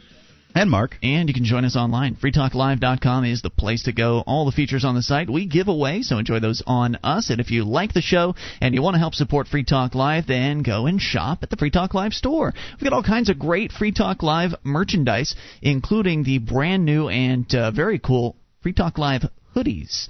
And as well as, of course, T-shirts and hats, and we've got DVD Classic Archive collector sets. We've even got our own flag. I think you're going to like the products. They're high-quality merchandise. We think they're great, and our listeners do as well, so the testimonials are there if you want to read them. But store.freetalklive.com is where you go to place your order. Browse through the catalog. That's store.freetalklive.com. As we go to the phones, to the fun, the amplifier line, talk to Puke in New Hampshire. Puke, you're on Free Talk Live. Good evening, gentlemen. Hey, what's up? I hate to sound like a broken record, but the only analogies I know of are the ones that I learned in the military. So, Frank was just talking about how wonderful it would be if the government ran healthcare. Well, I've already experienced what it's like when the government runs healthcare, and because I was in the military, and so that's essentially the free universal healthcare. That's true. And most anybody, my grandfather was in Korea. My great-grandfather was in World War II, and they all had problems with the VA. I had problems with the Army hospitals when I was in 6 years in the Army. Of course, I did have, a couple of good experiences, but those were the rarities. Yes. There was always long lines, long waits. The doctors were usually rude, and you had to fill out all kinds of paperwork. I went to the dentist one time, and it was a civilian that was doing it because all the military dentists were, in Iraq or wherever. Mm-hmm. And she had my gums bleeding just from cleaning it. It was the worst time I've ever been to the dentist. My gosh. And it was just horrible. And I mean, this is the type of crap that you're going to get if the government runs all hospitals and healthcare in the country. We've seen stories from Great Britain where they have socialized dentistry too, and some people are using pliers to pull their own teeth out. They'd rather just not wait for the months and months it takes to get to the dentist to do an extraction. Yeah, it's horrible. I mean, I never went to the hospital but once or twice when I was really sick when I was in the Army because I didn't want to deal with it. I don't blame you. I haven't ever met a veteran that doesn't have issues with the VA, that doesn't have his own set of horror stories. As you say, there are inevitably going to be the occasional good circumstances. Sure. But for the most part, it's just absolutely awful. Yeah, it really is. And for some reason, I don't understand why people don't get it. They don't realize. For some reason, I guess they have these rose-colored glasses they think nothing bad will come from the what do you call it, benevolent government. They're not in it for profit. They can't possibly try and... That's really the problem. That's really the problem. The government isn't in it for profit when it's providing medical care. And that's really the issue. They won't do a good job because they're not in it for profit. Doesn't matter if they do a good job. You're going to come back to them because that's the only place you can go to when it comes to the government control. It'd be the DMV, for everything. And people don't seem to realize that the reason that we have everything that we have as far as technology and conveniences and services were all created by somebody looking for profit. Yep. Somebody who wanted to make a buck and make their life better, and because of that, everybody else's life is better, And if it was just the government with, a bunch of bureaucrats with no incentive, just sitting around in a day job, flicking spitwads at the clock until it says 5, it would be a much different world. You are exactly right, Puke, and thank you for the call. No Appreciate hearing from you. 800-259-9231. People out there that are considering this universal health care concept really need to listen closely to people like Puke and others who have just had these awful experiences in Canada's system, in the VA, which is our own sort of little mini universal health care system here in the United States. They can barely even handle funding the VA. Right? You want to expand that out to all 300 million people in America? I mean, it is absolutely insane. And as far as what he was saying about the development and the new technologies, you might as well kiss all that goodbye unless it comes from another country, because once the government's in 100% control over healthcare, nobody's got an incentive to develop new technologies anymore. No one cares. Well, in most other countries, they don't have the same. They have a universal healthcare system, and they don't have any incentives to develop anything. Most of the medical discoveries in the world are coming from the United States. If you talk to a Canadian and that Canadian is telling you, oh, yeah, we've got the best healthcare system in the world, that Canadian's probably in his 20s. Because he learned all that in school, right, and he has never had to deal with it. Exactly right. The kids are indoctrinated in Canadian government schools to believe that they've got the greatest healthcare system that's ever been invented, and they go on throughout their lives thinking that until disaster strikes. Until they need some kind of heart bypass surgery or something like that. And then the waiting game begins. Mm-hmm. And the waiting. And the waiting. And then you decide, you know what, screw all this waiting. I think it's worth driving to the United States in order to actually get the health care that I need, because you're willing to pay for it. People should be paying for the products and services they're utilizing. And it once again comes back to that issue of, well, if you have a right to health care, then that means you have the right to someone else's labor. If you have a right to health care, if you walk into the emergency room and there's nobody there, having a right to health care means that you have the ability to point a gun at a man's head and demand that he go in to work and work on you and not be compensated by you for the work that he's done. That's insane. It won't turn out that way. What in fact... No, you won't hold the guns. Right. The obligation will be created on me to go to work and then pay into this healthcare system that I don't want. I do not want it. I want to pay for every medical treatment I get out of my own pocket or from my insurance company. I want to be able to contract with an insurance company to do it. I don't want to have some universal healthcare system, but I'm going to be forced to. That's right. You'll be forced to pay for it. Then that money goes into some centralized bureaucracy where... If I don't pay for it, it's in income tax, in the form of income tax, then I'm going to go to jail. Right. The money goes into some centralized bureaucracy where who knows how much of it's just going to go to overhead and paying all the bureaucrats to try to figure out how to spend the money. Then once whatever money's left filters down to the level of the doctors and the nurses, they don't, actually get paid based on any sort of incentive system. They have an incentive to move as many people through the system as possible. The way it typically works is that a doctor will get paid on a per head basis, and there's a certain limited number of people that he can see on a daily basis. So it's not like he can just shuffle a whole bunch of people through, but what he can do is shuffle as many people through as possible, get done for the day, and shut down his office. And then, of course, you get to wait until he's ready to open up again and continue doing business. And because the doctor gets paid a flat fee based on whatever the services are that are being rendered, based on whatever arbitrary governmental bureaucrat decides what those services are worth, it's not the marketplace that's deciding what services are worth. It's not the market and consumers and supply and demand setting prices. It's a government bureaucrat or a board of government bureaucrats sitting there saying, let's give our doctors $60 to do XYZ. And then so that sounds good. The doctor knows he's going to get paid no matter how good of a job he does. He sees you, he pokes you and prods you, he gives you some pills you might not even need, and you shuffle on through and you move on with your life. He gets his paycheck, and he doesn't care. It doesn't matter if you come back later on saying that the pills did something awful to you. He doesn't care. He's got no liability. Go take it up with your health board. You can appeal to the governmental appeals board, and then you can sit and wait as they decide what they're going to do about it, if anything. Right. Well, go ahead and complain about what happens at the DMV. See what happens.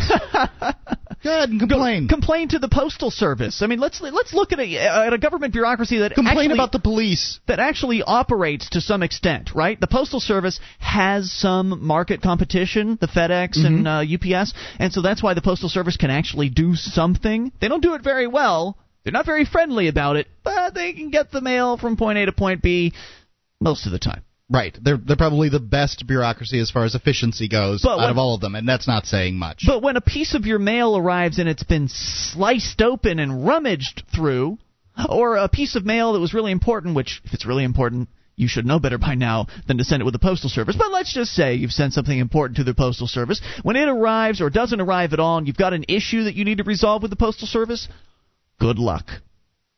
Julia, my girlfriend, had an issue of, I think, some mail not arriving, and she went and she contacted the Postal Service, and it's just like any other bureaucracy where you call the helpline, and, we'll send you over to so-and-so, she'll help you with that, and then you go to so-and-so. To the next one. Right, yeah, they'll pass and then finally you get to somebody and you leave a voicemail and they never call you back. And that's it. You call a few times, you get the same runaround that you always do. She kept calling back, though. She really was fastidious about this. She kept calling back to try to get in touch with this bureaucrat. Finally got the bureaucrat on the phone, and after 20 minutes of wrangling with this bureaucrat over the phone, she got some free stamps. Sweet. Whoop-de-frickin-do. Big deal. She spent hours trying to get something resolved, and all she got was a book of stamps. It's not about customer service when it comes to government. It's just about feeding the bureaucrats and sucking off your wealth. Hour 3's coming up. It's Free Talk Live. With your help, we can spread the message of liberty around the world. Consider becoming a Free Talk Live amplifier for just $3 a month now at amp.freetalklive.com. If you can't afford it, keep enjoying us for free. If you can spare the $3, visit amp.freetalklive.com.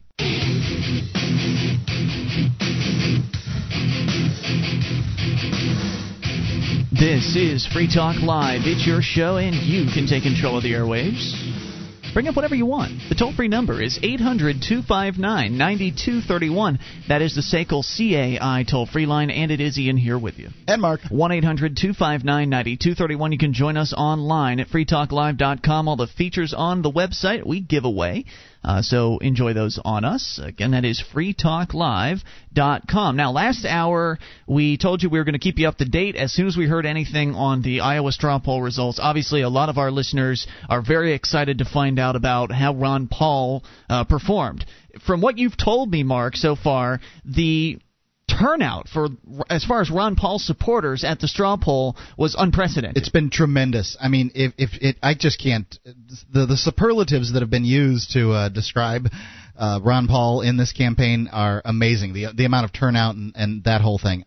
I couldn't believe it. Didn't you say that talk show host Laura Ingraham was on stage trying to introduce somebody, and the Ron Paul supporters were just drowning her out or something like that? Right. Apparently, let me read real quick from the blog here on the Iowa Caucus's website.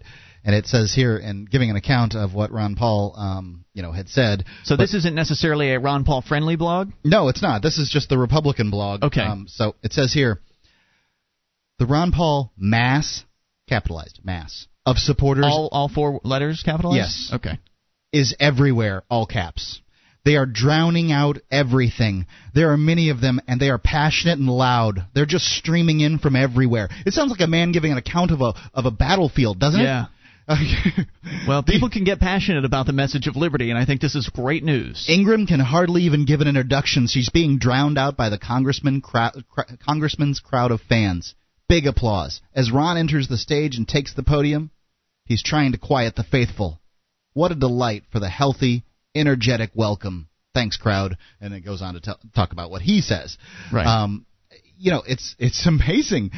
I'm telling you, I've been reading report after report like this. Apparently, the place is just mobbed with Ron Paul supporters. And something I'm hearing, we're getting into the range of just gossip at this speculation. Point.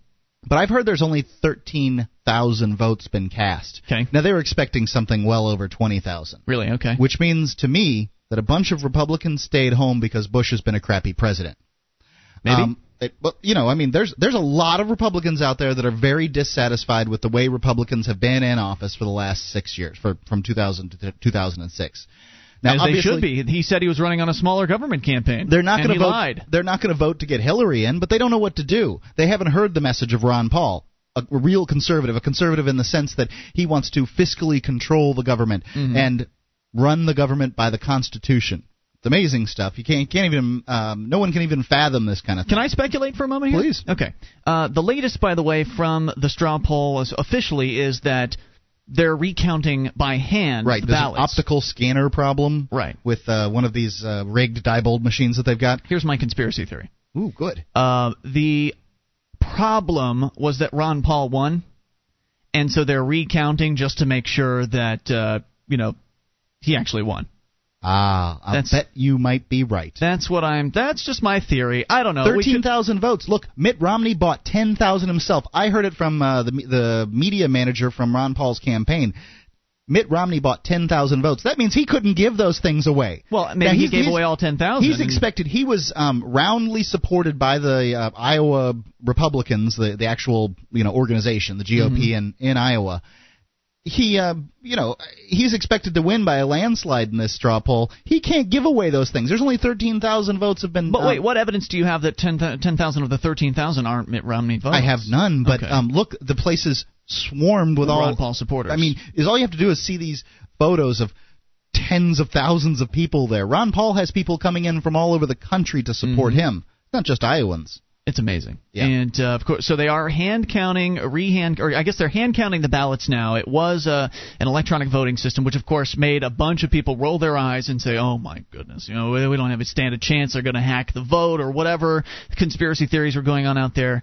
So we don't know. I mean, at this point, we might wrap up the show tonight and still not know what has happened. But I think if they're doing a hand count, the chances are very good that that's going to be the case. Right. So as we'll certainly keep up on it as we go throughout this final hour of the live Saturday show. We'll give you the latest if anything else breaks.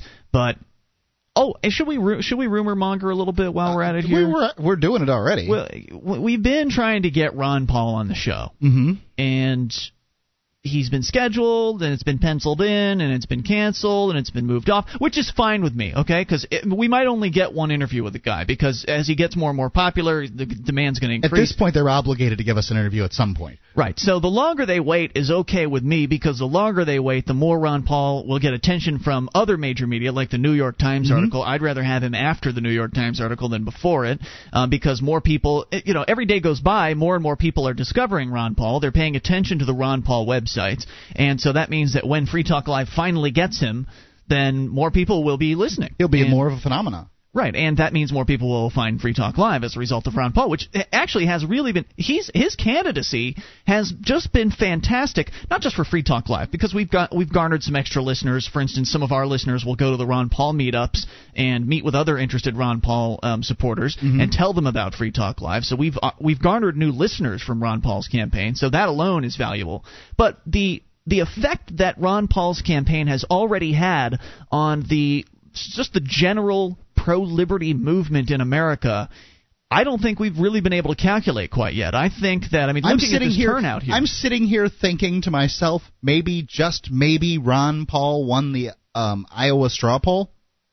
That's just the kind of effect he's had. Don't get your hopes up, though. I understand what you're saying, but I'm sitting here, maybe that's true. So, judging by the crowd, it may very well be the case. That's the level that pro-freedom has been brought to in this country by Ron Paul. My rumor mongering is going to be that Free Talk Live, we are going to get him one of these days. It may be as soon as a week from now. Yeah, it might very well be, the next Saturday. I want him for Saturday, so odds are good it's going to be a Saturday show. And if it's a Saturday show, odds are good it'll be the first hour. That's all I can say. I don't want to nail anything down because these things change with a moment's notice.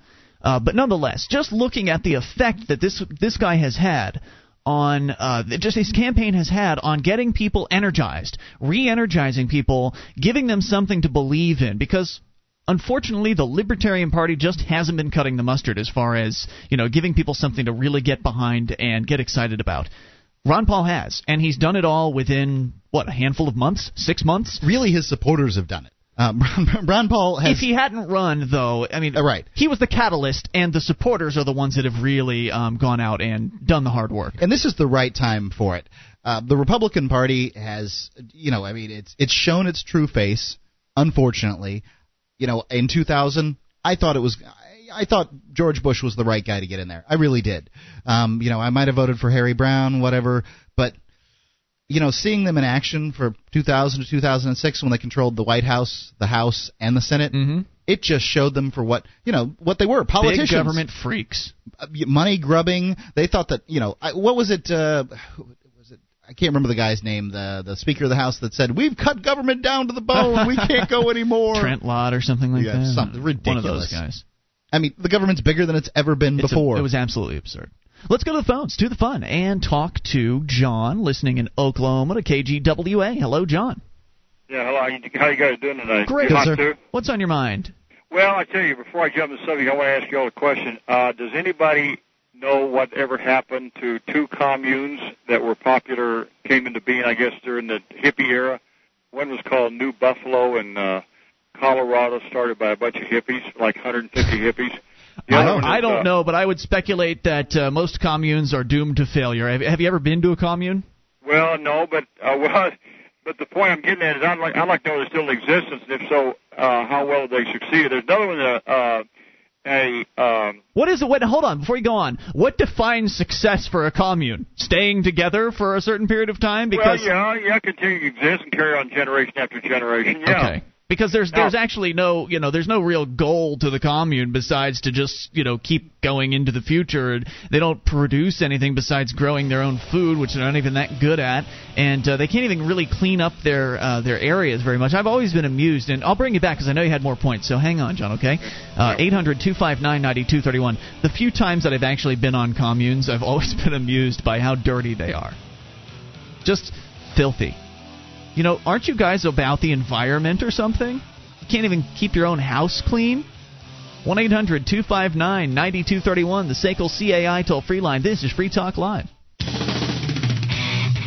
This is Free Talk Live. It's the live Saturday edition of the program. You can take control of the airwaves, bring up whatever's on your mind. The toll-free number is 1-800-259-9231. The SACL CAI toll-free line for you, that's 800-259-9231. And it is Ian here with you. And Mark. You can join us online at freetalklive.com. The features on the site we give away, and those features include the wiki, over 1,375 pages created by listeners just like you. It's like the listener editable version of our website.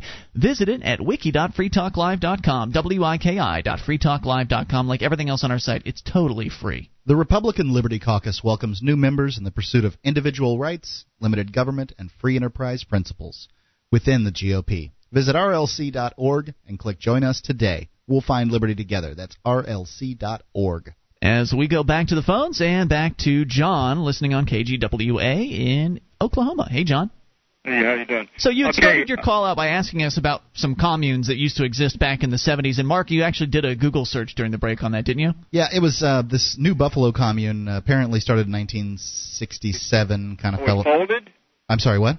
It folded, you mean? Yeah, it folded in 1970. Yeah, okay. That's what happens. Communism fails. Looks like they had a good fun time. There was another one, I don't know the name of it. It was started by an Italian architect down in Arizona. It was really a beautiful installation or establishment because it was eventually going to house like 5,000 people, and it was well designed. It was alongside of a gorge somewhere, deep gorge there in Arizona. It was really beautiful. They did a profile of this on, I think it was like 2020 or something like that at the time.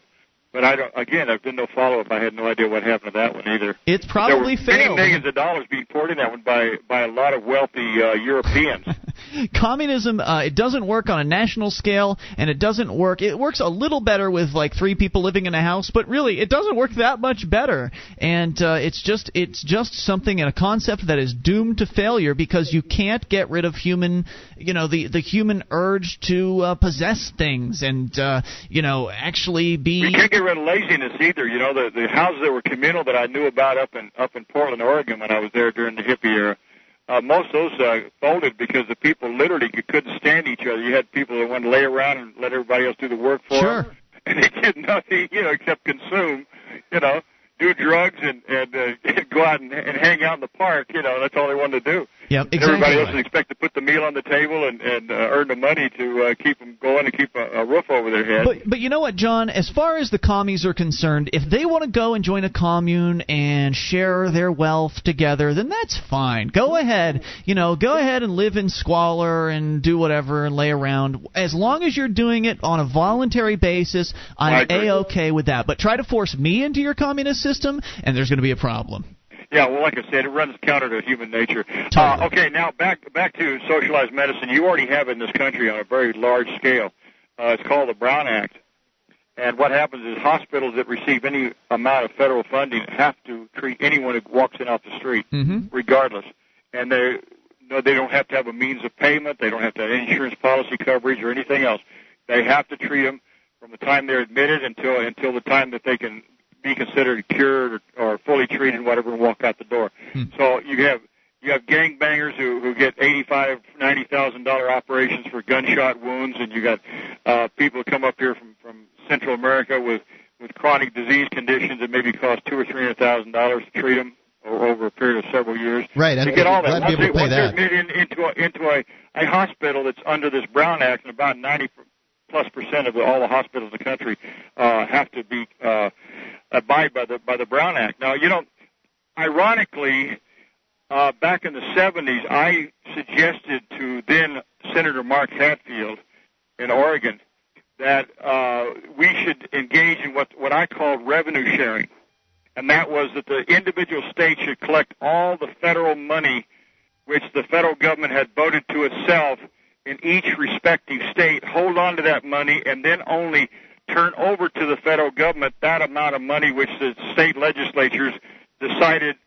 collectively to give to the federal government. And that way they would actually have shrunk the federal government rather than having to get larger and larger by encroaching on the power of the individual, all the states plus the individual counties and cities. Certainly would have worked better than what we have today. There's no doubt about it. John, thanks for the call. We really appreciate hearing from you. 800-259-9231. Of course, it'd be better just get rid of the federal government entirely. Obviously, that won't work in the sense that we don't send our income tax to the state governments. They go to, if you're in Florida, they go to the office in Atlanta.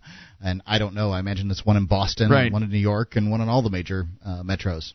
Let's continue with the phone calls. Talk to Andy in Michigan, listening on WTKG in Grand Rapids. Hello, Andy. Hi, guys. I just want to, I kind of disagree with you guys on Bush a little bit. I think I haven't agreed with all his policies, but I do think he is a stand-up human, and I think he is a good guy. I mean, I don't agree with the war and everything. Do you know George Bush? How do you know? I mean, how could you possibly even have an opinion about his personality? Well, how do you know Ron Paul? I don't know Ron Paul, but what I do know is that he votes no on virtually everything that comes across his desk. Right. You can look at his voting record in the same way that you can look at what George Bush has done in office. Right, and if you look at what George Bush has done, then you'll see that George Bush has presided over the largest increase in government that we've seen in a long time. He has grown government at a faster clip than Bill Clinton could have even had wet dreams about, sir. This man is an incredibly big government politician, and I don't care how good of a guy he is. Yeah, I think he's a good guy. I don't, but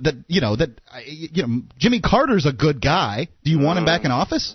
That's debatable, but he's a good human being. Right, he can have beers with a guy. He has crazy political ideas. All our dictators, but that's all right. Well, he believes that he's going to draw us back into some kind of I don't know, communist utopia or something. If Ron Paul's such a star, why isn't he showing up in the polls anywhere? Easy to answer. He says, if Ron Paul's not such a star, why isn't he showing up in the polls? He just came in fifth in the Iowa straw poll. Is that good enough for you? Fifth? Fifth. In the Iowa straw poll. I thought you guys were seeing all these people that were showing up fifth. Well, hold on. Where do you think Rudy Giuliani came in? He wasn't there. Yes, he was. He had campaigners on the ground in Iowa all week. He wasn't on the straw poll. You guys know that. He was eighth. He came in eighth, sir. So did me. So you're mistaken. Fred Thompson, would you like to know where Fred Thompson came in? Seventh. McCain, Thompson, and Rudy McCain came in 10th. And you guys know that. He's saying that they're there. They got there. votes. No, he's saying they physically weren't there. They weren't there. Physically, in person, they were not there, and he's correct about that. Now then, let me answer your question. The reason that Giuliani did that. Can I answer his question about the polls? Okay. Yeah. There's two different types of polls. You've got internet polls, which are unscientific, and then you've got the scientific phone polls, right? You're referring to the scientific phone polls. He shows up nowhere. He just came. He wins every internet poll. Is that not what you're referring to, though? The scientific phone polls? Well, yeah. Okay. Let me explain this to you. When they make these phone calls to people's houses, they're only calling landlines. Who's more likely to have landlines as far as demographics, sir?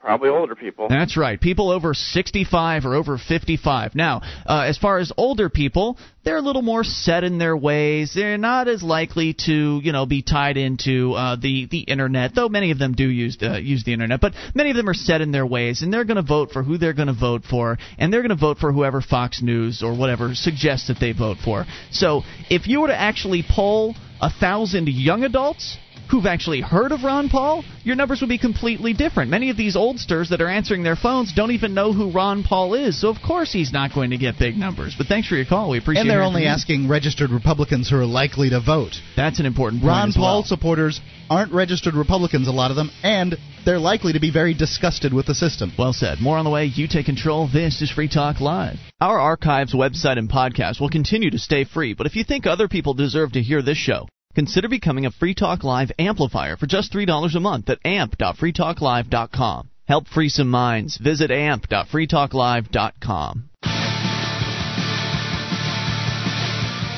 This is Free Talk Live, your show. You take control. The toll-free number is 800-259-9231. That is the SACL CAI toll-free line, 1-800-259-9231. It's Ian here with you. And Mark. You can join us online at freetalklive.com. All the features on the site we give away, so enjoy those on us. And those features include the updates. Get signed up. We'll clue you in whenever there's something fresh to announce about the show. Get on the list for free, of course, by going to updates.freetalklive.com. That is updates.freetalklive.com. And now you can save time and money on common legal matters created by top attorneys. LegalZoom.com helps you create reliable legal documents like setting up a corporation or limited liability company. LegalZoom.com. Use code FTL. That's like Free Talk Live. So code FTL to save 10%. That's LegalZoom.com. We do have the latest on the Iowa straw poll. In fact, we're going to get to that right now. You had mentioned before we went to break there, Mark, that Ron Paul had come in 5th place in the Iowa straw poll, and that is being reported now by the Drudge Report, the Atlantic Online, with the numbers here. Looks like Romney won with 4,500 votes, Mike Huckabee over 2,500 votes, Brownback 2,100, Tom Tancredo 1,900, Ron Paul with over 1,300 votes, which tallied out to about 9.1%. So not number one, not really that close to number one, but better than he's done in any of the so-called scientific phone polls that our last caller was mentioning. In those phone polls where they only talk to likely registered voters, people who are likely to vote in Republican primaries, which is pretty much people that are over the age of 65. In those phone polls, he pulls, what, 2%? That's what he's getting, 1 to 2 to 3% maximum in the phone polls. Here he's got 9.1%.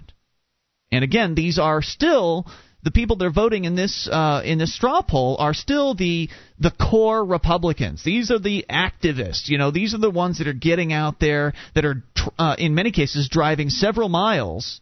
Iowa's not a small state. You know, driving pretty far to go and vote. So again, still dealing with the Republican core. You still have to be a Republican voter in order to participate in this Iowa straw poll. So that may also be skewing the numbers. You would have to be a Republican. You have to be in Iowa, so that could skew the numbers a little bit. Iowa's a rather conservative, as far as socially conservative place. Some of Ron Paul's things may not fly as well there. Complete end to the drug war, that kind of thing. He probably wasn't focusing on that, though. I'm sure he wasn't.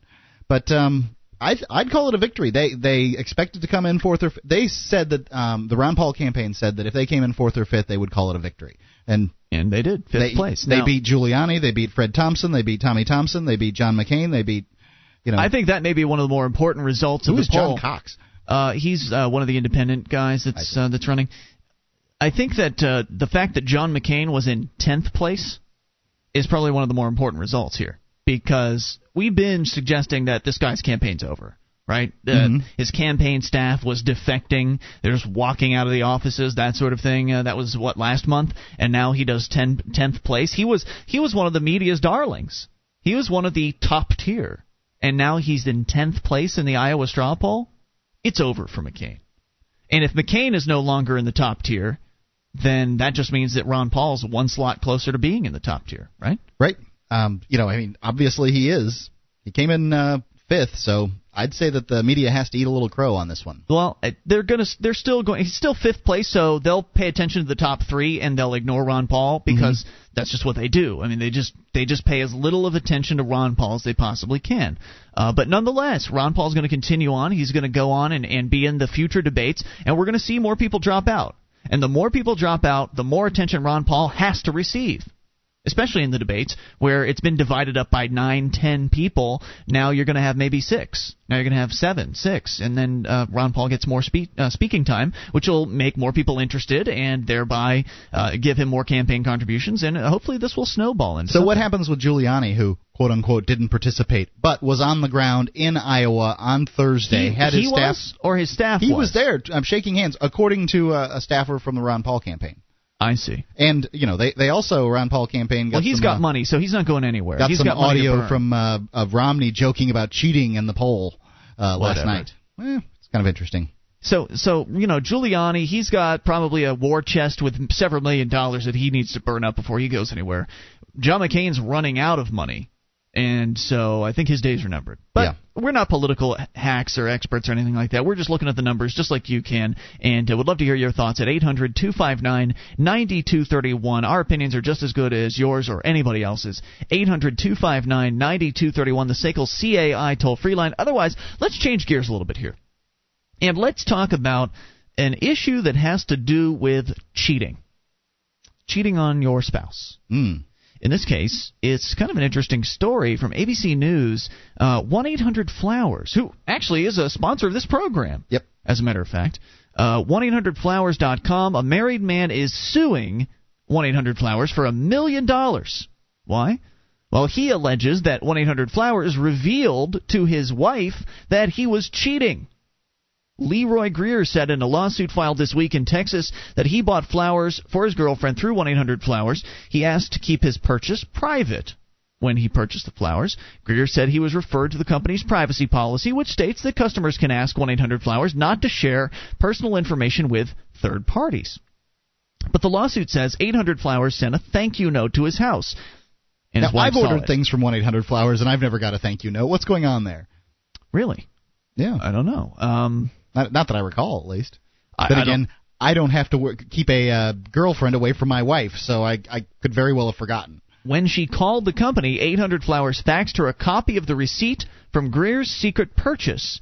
The receipt revealed that Greer had sent another woman a dozen long-stemmed red roses, along with a note that read, "Just want to say that I love you and you mean the world to me." This isn't going to go well. The couple was already going through what Greer's attorney described as an amicable divorce. After learning of the affair, Greer's wife asked for $300,000 in a divorce settlement in addition to child support.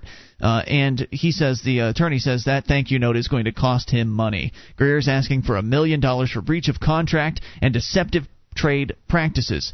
His attorney says this isn't a moral issue. The issue is 1-800-Flowers. Are they in the business of causing divorce, or are they in the business of sending flowers and sticking to their privacy policy? Well, causing divorce. He was getting a divorce is what they just said. True, but it made it worse, the fact that they sent that note out. 800-Flowers is not commenting on the pending litigation. Isn't a married couple sort of one socioeconomic unit? Technically, by law, they are. I would think that that's the place that they're going to run to in their legal battle. And the deal with their privacy policy is that it states that customers can ask them not to share information with third parties. And when it comes to a privacy policy, that usually means we won't sell your information to some marketer. Right.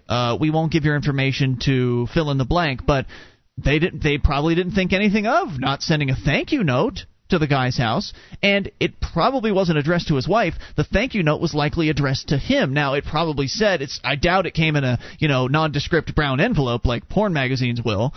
This probably came with the 1-800-Flowers return address on it, and the wife probably got the mail. She saw the note, she saw the envelope, got curious, and opened up his mail.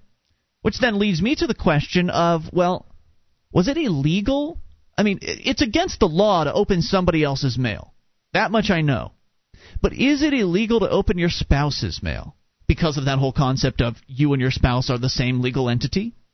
Well, my wife opens my mail. It wouldn't get opened otherwise. So I don't know. Did she step out of bounds by opening this mail?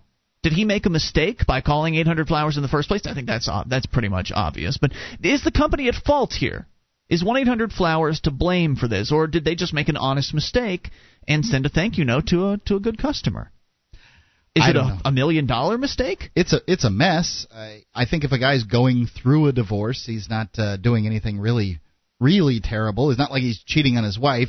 She's only the wife in name at that point. Well, she was mad, and she's using this as leverage against him. Yeah, she'd probably be mad if the day after the divorce he sent flowers too. How do you interpret this situation? Who's right? Who's wrong? I find it kind of nebulous. It's a tricky situation. 1-800-259-9231 is the SACL CAI toll-free line. If you were the judge in this case, who would you rule in favor of? The company? The guy? Who's at fault? 800-259-9231. You can take control. This is Free Talk Live. This is Free Talk Live. Only moments remain in this, the live Saturday edition of the program. Toll free. You can still get in with your calls about whatever you want. Toll free at 800-259-9231. That's the SACL CAI toll free line for you. 1-800-259-9231. It's Ian here with you. And Mark. And you can join us online. freetalklive.com is the place to go. The features are for free, so enjoy those on us. And if you like the show and you want to help support Free Talk Live, then go and vote in these remaining moments at the Podcast Awards. Today is the last day you can do it. So if you're listening via the podcast, it's probably too late. But if you're listening live, you can go now to podcastawards.com, cast your final vote for Free Talk Live. You want to find us? You'll find us in the political category.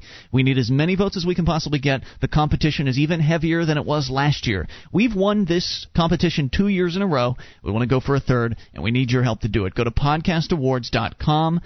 Scroll to the political category and vote for Free Talk Live. Tonight's the last night you can do it. I believe voting closes at midnight, maybe Hawaiian time. I'm not sure about that. So time's limited. Podcastawards.com. Vote for Free Talk Live. 800-259-9231. I said we were going to talk about the draft, and the winds are a-blowing again. We've sort of gotten wind of the draft several times over the last few years. There have been all kinds of indicators, all kinds of rumblings, people talking about it. There have been bills actually put up in the House of Representatives to bring it back, except they're not going to call it the draft. They're going to call it national service. We can go on to that in a moment here, but what is the latest, Mark? What's the latest indicator that we're returning to a possible draft situation in America? Well, from the AFP here, a top U.S. military officer in charge of coordinating the U.S. war effort in Iraq said Friday. Now, this is kind of ambiguous here. Why wouldn't they give the person's name?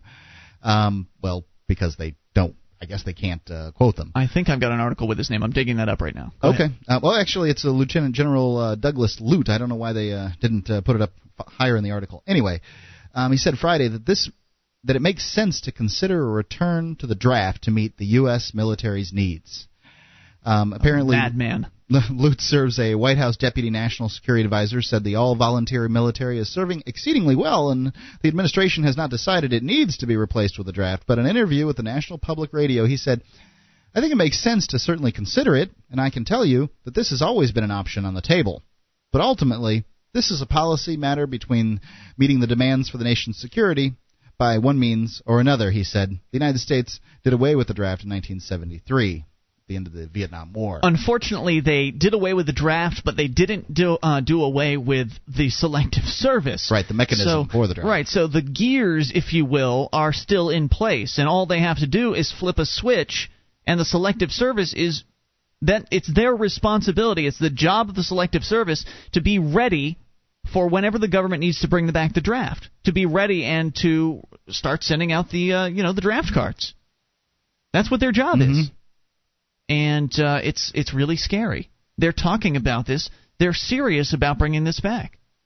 It says here the military conducted a draft during the Civil War. This from the AP version of the story. Now, and both world wars between 1948 and 1973. Back in the Civil War, you could pay to have somebody take your place. So you could hire somebody to, take your draft card and then go report. The Selective Service System maintains a registry of 18-year-old men. Representative Charles Rangel from New York has called for reinstating the draft as a way to end the Iraq War, which either Charles Rangel is completely insane or he's just a plotting madman, one or the other, right?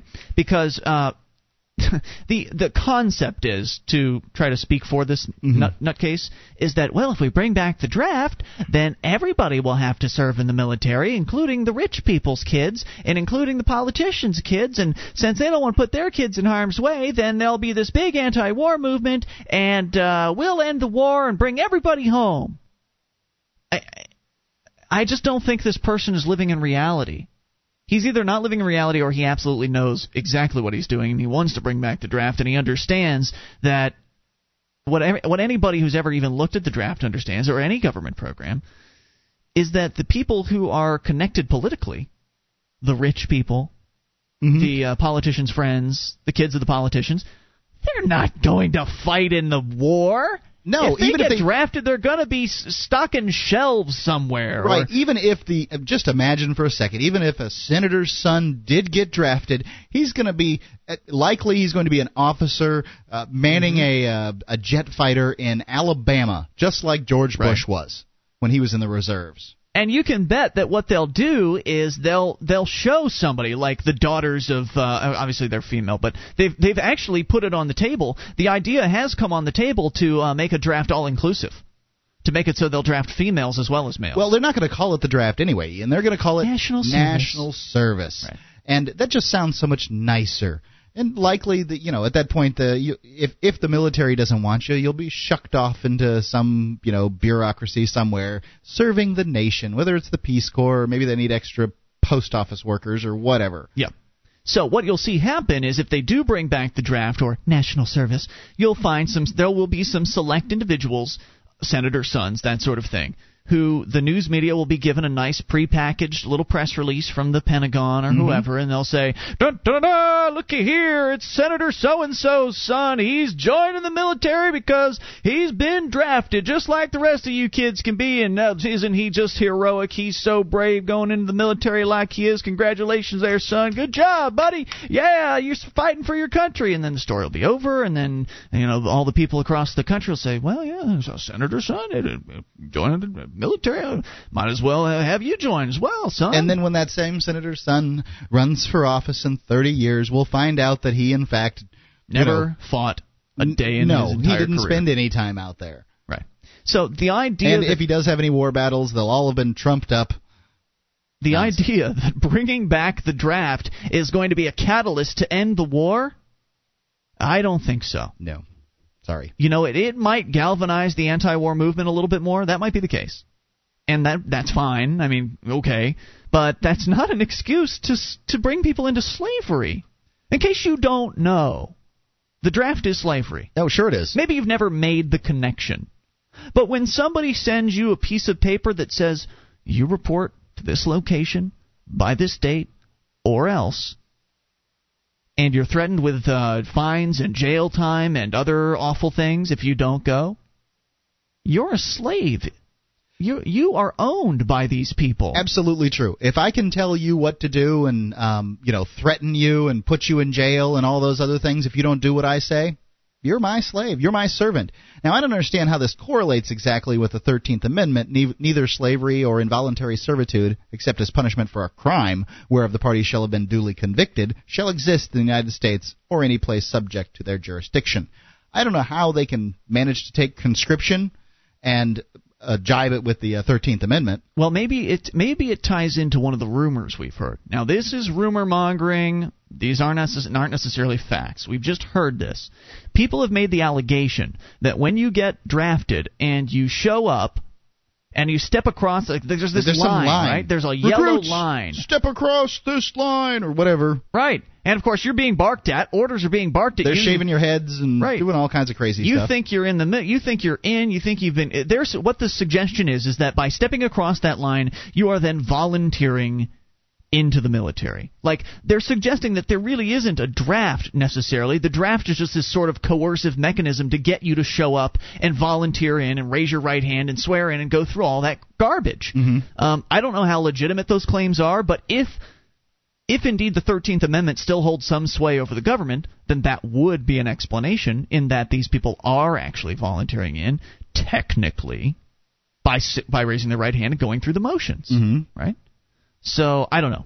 I don't know what the true story is, but all I know is it's coercive, it needs to be opposed, and, the question is, what would you do if the draft came back? And, the military members, they don't want this. No. The last thing you'd want to be doing if you are a career or, professional military individual, soldier, is to have some draftee guarding your butt. The last thing you want. Yeah. Now, I'm sure that there have been draftees in the past that have acted admirably and courageously, but most of them just didn't want to be there. Hell no, I wouldn't want to be there, and I would do anything it took to not go. I refuse to be a slave. You want to go and lock me up in your little prison cell? That's fine. At least my chances of dying are a little bit lower in your prison cell than they are in the dirt over in some other country that we don't belong in the first place. But again, they're working on this. They're rumbling about it. They're talking about it. Right. These are floater balloons, just to see how is the American public going to react to this. And so far, there hasn't been much reaction. No outcry. Nope. And it's just really sad, especially if they come back with this national service concept, which is even worse than a draft, because it will bring everyone in. It'll be females and males. And they'll all have to serve for 2 years under some government bureaucracy, which will just bureaucratize them, which will, make them... Hopefully they'll be able to recover from it, but some never do. Will destroy their incentive, will make them think, oh, boy, life as a bureaucrat's pretty good. I get paid and get benefits for doing virtually nothing. And it's just the destructive capability this could have on the economy, hard to fathom. And on the minds of the American public. We'll be back Monday night online in the meantime. freetalklive.com. Have a great weekend, everybody. DVD, books, music, instruments, periodicals, computers, software, electronic, photo, cell phone, office product, home and garden, bed and bath, furniture, kitchen, pet supply, automotive, hardware, apparel, shoes, jewelry, grocery, healthcare, sports and outdoors, toys, games, used, and more. It's a department store at your fingertips. Amazon.freetalklive.com. Get all your shopping done, a great deal, delivery to your door, and a percentage of your purchase will go to Free Talk Live when you enter Amazon through Amazon.freetalklive.com.